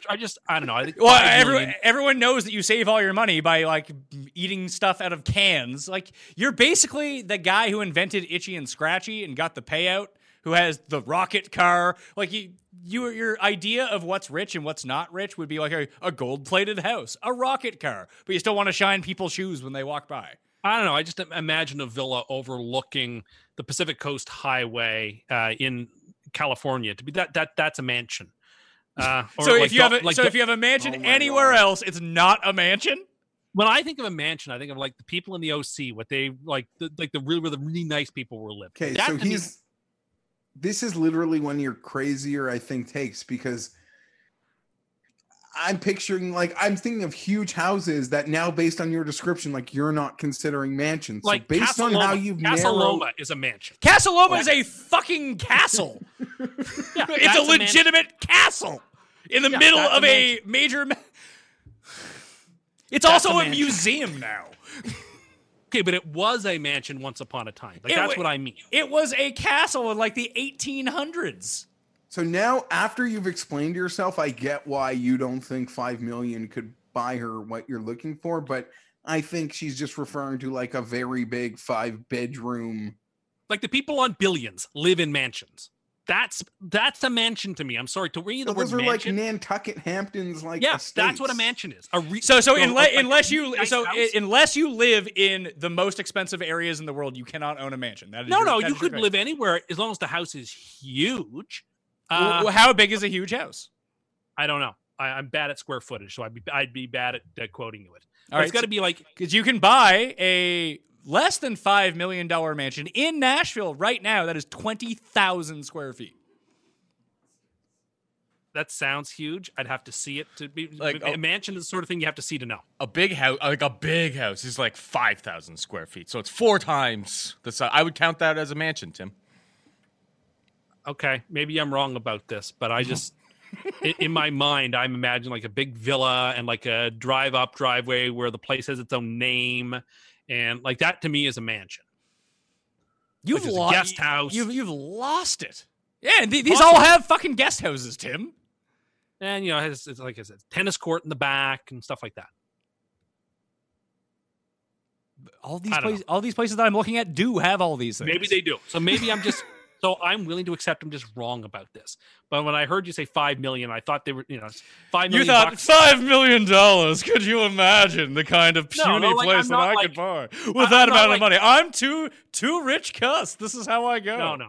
I'm not like Granny from the Looney Tunes firing money to burn into the fireplace. I think you're so rich, you're beyond out of touch. No, I'm not. But I'm not. I don't think you would know what things like. You're one of those guys like you don't know like. what things cost anymore. You're so out of touch. That's not true. I know what things cost. You just called a $5 million house like a shanty. No, I didn't. I said I don't want to call it that, but I don't think it's a. But I will call it that. That's what you were implying. You didn't want to like the word mansion like goes above and beyond like an extremely nice or luxurious house. It's like it's a banana, Tim. What could it cost? $10? I imagine like the people who live in houses overlooking the Monte Carlo in Monaco. Like that's a mansion to me. I bet you those places aren't even close to the size of these actual mansions because those places are so expensive to live. Okay, maybe. Like, if you were overlooking that in Monte Carlo, it would probably cost $15 million for a fucking condo. Yeah, probably so. That's a fair point. So not a mansion. 50. You know what? $15 million can't even buy you a nice condo. I suppose I guess a mansion to me is both size and money. I guess that's the way I would put it. I don't know how else to describe it. It just seemed like to me $5 million. I don't know. What's that really getting you? Like, I don't really know how to explain this, but like if you drove like 45 minutes like north of where I live right now, you can get these like King City. You could build like these huge houses on these like plots of land. That's not like a mansion because it's not like an exclusive location, right? Yeah, I mean, there's not a lot of mansions out in the sticks, but there's most of the mansions are out in the sticks. I know. Yeah, I was being actually facetious about that. But you're not. But you're actually not because you just said all mansions exist in San Francisco, in New York, in Miami. No. But I'm saying that when I think of the word mansion, I imagine it being in a luxurious, hard to live place. That's just my bias. But mansions don't even really exist in those places because, as I just pointed out, those are no longer like it would cost you to build a mansion. You need land, and the land in these places is worth so much more than the actual house would ever be. That's why you see like a 3,000 square foot condo or a 2,000 square foot condo come out to like $35 million in Manhattan. Fair enough. Okay. So is that a mansion or is that not a mansion?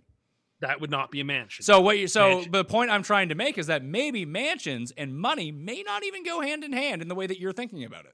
I think there is definitely a connection. The word mansion implies wealth, right? Okay, so let's say if I was to move back to where you live, where I am from, and I was to spend $5 million on a house. What sort of house do you think I could get? Would it be a mansion? I think you could definitely get a mansion for that, yes. Definitely. Yes, definitely. There are definitely places in the city where that much money would not get you a mansion. But that is not true. I will look at. You know what? I will go look at the most expensive place in the city and see what the most. There's got to be like penthouse condos that are like $4 million, $5 million. No, there's not. Are you kidding me? There's got to be. There's not. In Toronto, maybe. In Toronto, yes. In Halifax, no. I would say the most expensive condo, like the most jacked up condo. Penthouse in Halifax, if it went for anything over 1.5, I would be stunned. Absolutely blown away.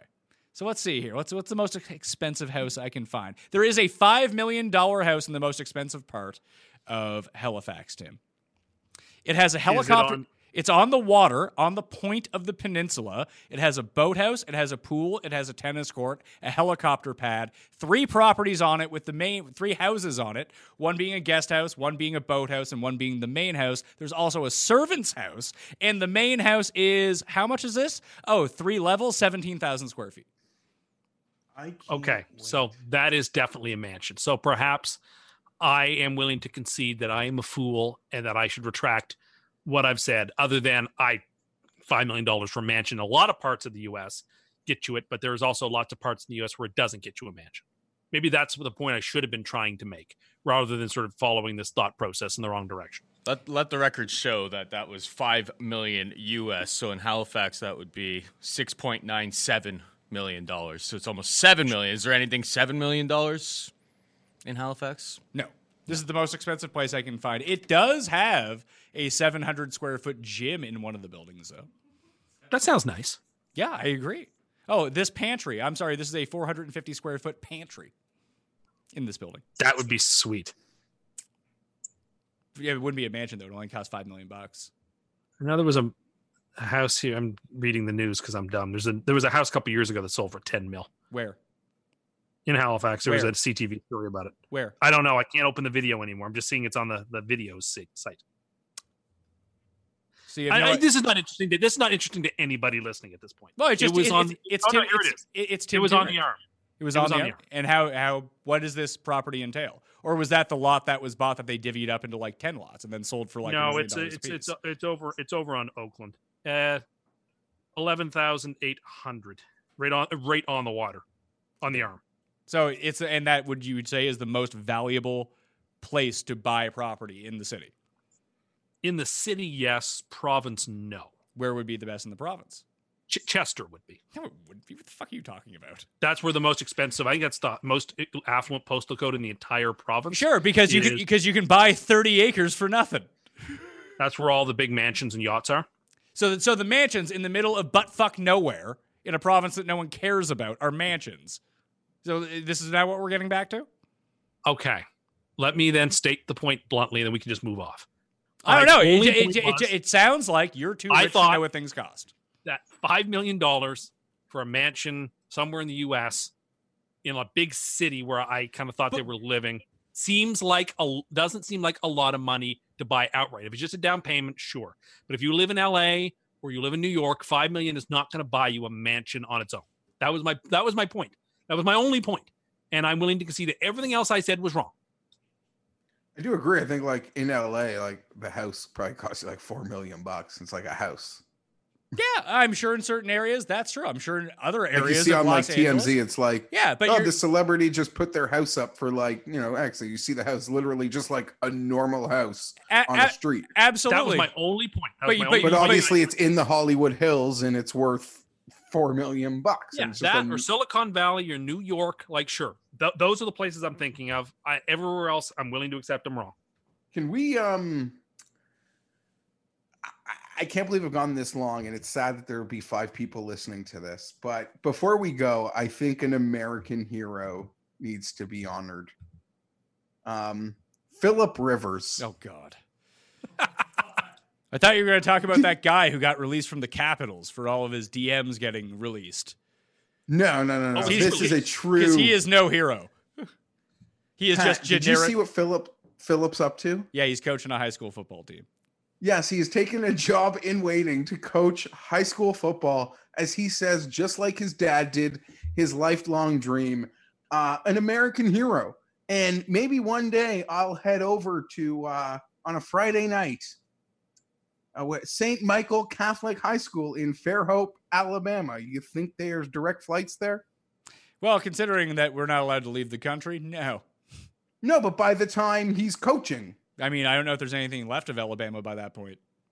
Okay, fair enough. Honestly, what a scene. What a man. What a oh God.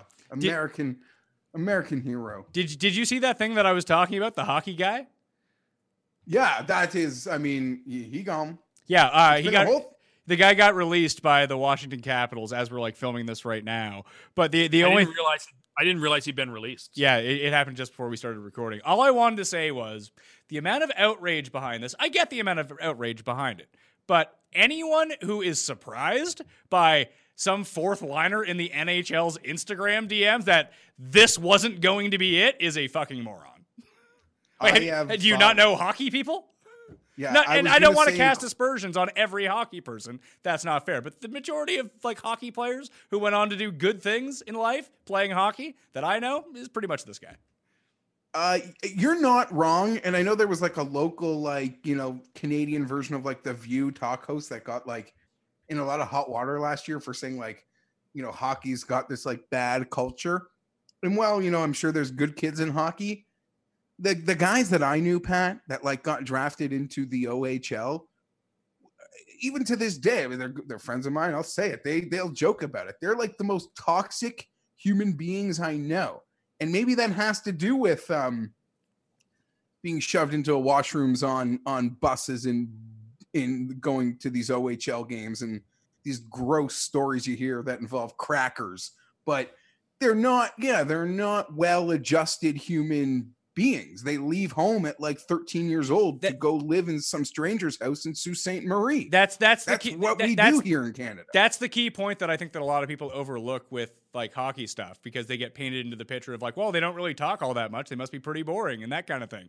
The Canadian media covers up everything hockey players do because they don't want bad things to be said about Canadians and hockey in general, because that would be bad business for Canadian sports writers. It just would be. Also, you hit on the key thing. Like, some of these kids are being taken out at like 14, and that's the end of school for them. So basically, they live with like a billet. Yeah. So like at that point, you talk about like Arrested Development, like, it stops there. That's the age when you stop growing up. You see it with child actors all the time. Like, you become a millionaire when you're like 13. You're just 13 the rest of your life. Like, you're just not a well-adjusted human being. This happens all the time with these hockey guys. My friends who are hockey guys liked the gross memes going around during quarantine more than anyone else. That's just where that's where they were stunted at, like 14-year-old boy humor. The dick meme coming from all of those guys for sure. You know the one. You know exactly. The one. Those guys in my group chat, like, the stuff they've been sharing during quarantine is like, oh, I just pray we can get out of it so I can not have to get their daily internet intake. But I was just flabbergasted with the amount of people like, I am personally shocked by that this guy said this to his other hockey buddies. Like, really? But some of that's virtue signaling too, right? People have to say how shocked they are because they don't want to pretend like they didn't think it was already happening. You're probably right about that. I just thought it was funny that everyone was very upset. There was one line in the DMs that was just like, yeah, man, I love Coke. No one even brought that up. That was just like a throwaway part of how bad these messages were. Maybe he meant Coca-Cola. Well, he's not you, Tim. That reminds me, too, of listening to the Dog or Pass podcast. Oh, yeah. When you label, you already outed it on the last one, but you label the guy you work with the nickname Cocaine. Never a good look. I had a buddy who had that nickname too, Eric Cocaine. Whether it's your first or last name, Cocaine. When that's like part of your handle with your friends, it's just you're not a good look. Yeah, man. We feel bad about that one. I think it was Pat that gave him that. It was, yeah. I started calling him Cocaine Kyle. Yeah, Pat's not afraid to give lots of people mean sobriquets. That probably like caused him to never be taken seriously. Like, none of the bosses could have ever taken him all that seriously in that situation. I was going to the bosses calling him. I mean, that. they on knew my his show nickname I was calling was him Cocaine Kyle by the end of it. Though. What's that? They knew his nickname was Cocaine Kyle. Well, maybe cut out the cocaine. It was mostly, Cody's fault. Cody would like, with all the bosses around, always call him Cocaine Kyle. I feel bad now because I like Cocaine Kyle. Everyone likes Cocaine Kyle. It's a good time. You keep calling him that. Well, I'm never going to stop. Well, you said no one's even listening to this portion of the podcast either. Oh, people are listening and writing things down in case I say the slightest thing incorrect so they can attack me on Twitter. You mean everything? Whatever. I don't know how this episode's going to be received. I wonder if people are going to like this episode or if it was too meandering for them. One thing I will say, Tim, is I did say name any sort of number for Bills versus Jets win totals. But then now that you said that $5 million is not a lot of money, I've taken a stance back on that. That's not the type of action that I could be putting up. I still think the biggest story of the day is that Geoff is a breaking news aficionado. And demands credit like you demand credit for things. Deserves that credit.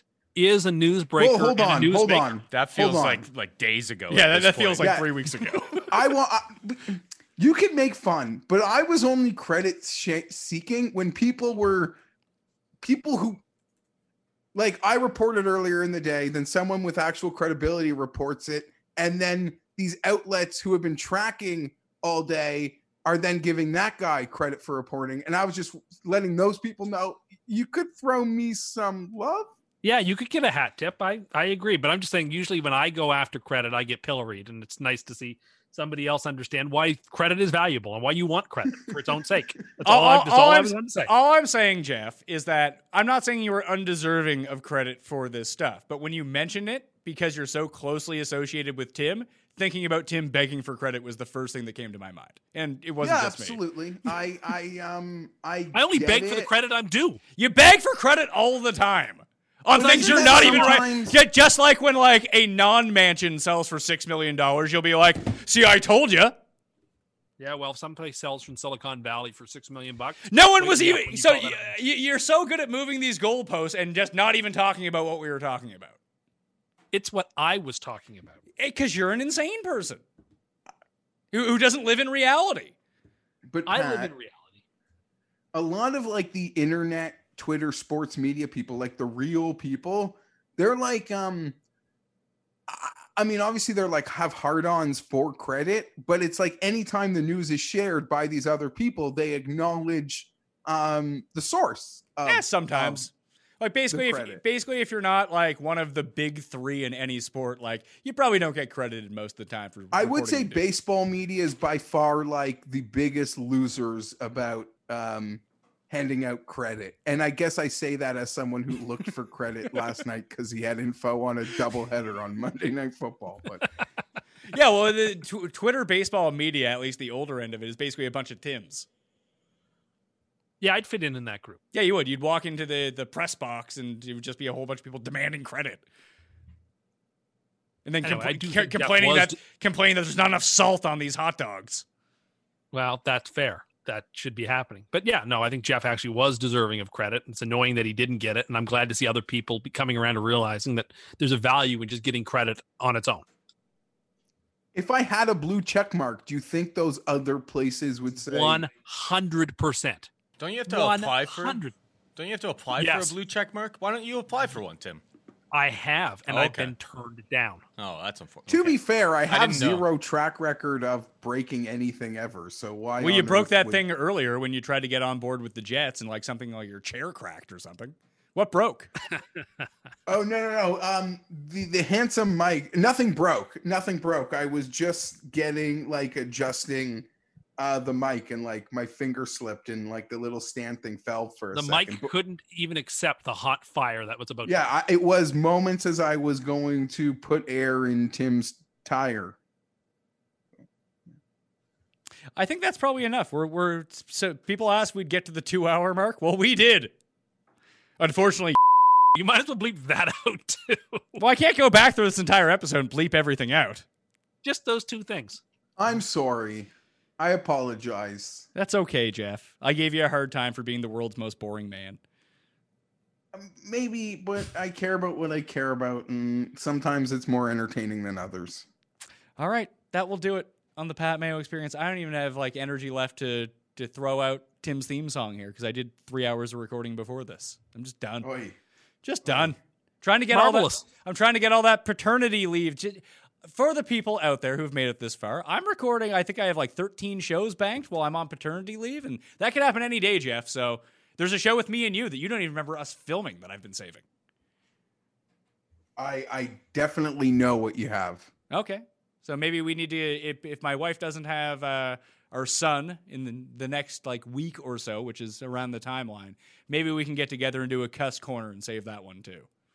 Yeah. They say the second one like comes faster. Well, it won't be the fastest comer in the household. Oh.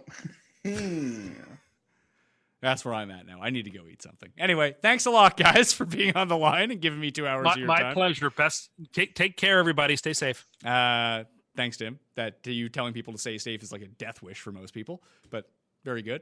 Like Charles Bronson. I wish I was dead. Yeah, I'm worried about getting home today. Yeah, Paul's going to lock himself in this room, so it's going to be tough. I may just sleep over till Sunday. You can follow the unverified Tim Anderson at Tim Anderson87. The unverified Geoff Fienberg, although he might be verified by the time the show gets released 80 hours from now, at GFienberg17. You follow me at the PME, Twitter, Facebook, Instagram. Sub to the Pat Mayo Experience audio podcast. Tell some friends. Probably not the best episode for that. Maybe it is. Who knows? Anyway, I'm very tired. I hope you all enjoy it. Enjoy your weekend. I'll see you next time. Pat Mayo Experience. Hi, Geoff. What up? Not much. How's everyone doing? Doing well. How close is the microphone to your face?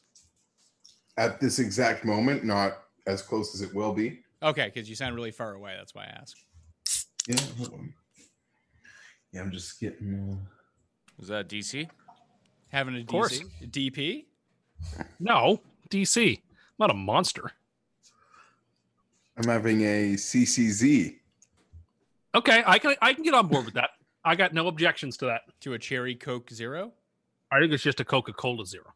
Yeah, Tim got it. Although I love a cherry Coke Zero. I only see those in the States. They've got this new GD cherry vanilla Coke Zero out in the stores now, Jeff. Not into the vanilla, but I won't stand for any besmirching of like cherry cola. I will, because it's trash. And I saw cherry vanilla cola and cherry stuff out the other day, and I lost my mind. Well, I didn't lose my mind. I just was very upset about it.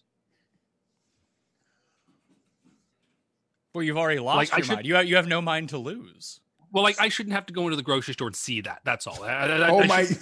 That's like saying I shouldn't have to go to the grocery store and see like a Macintosh apple.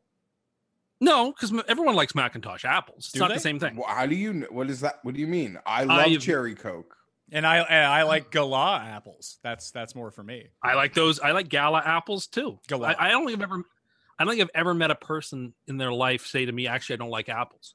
Yeah, there's not really one that I don't like. I'll eat any of them. I find the deliciouses a bit too cloying and a bit too saccharine, but I'll live with them. What do those words mean? Like way too sweet, you, Paul. Way too sweet. Now you speak my language.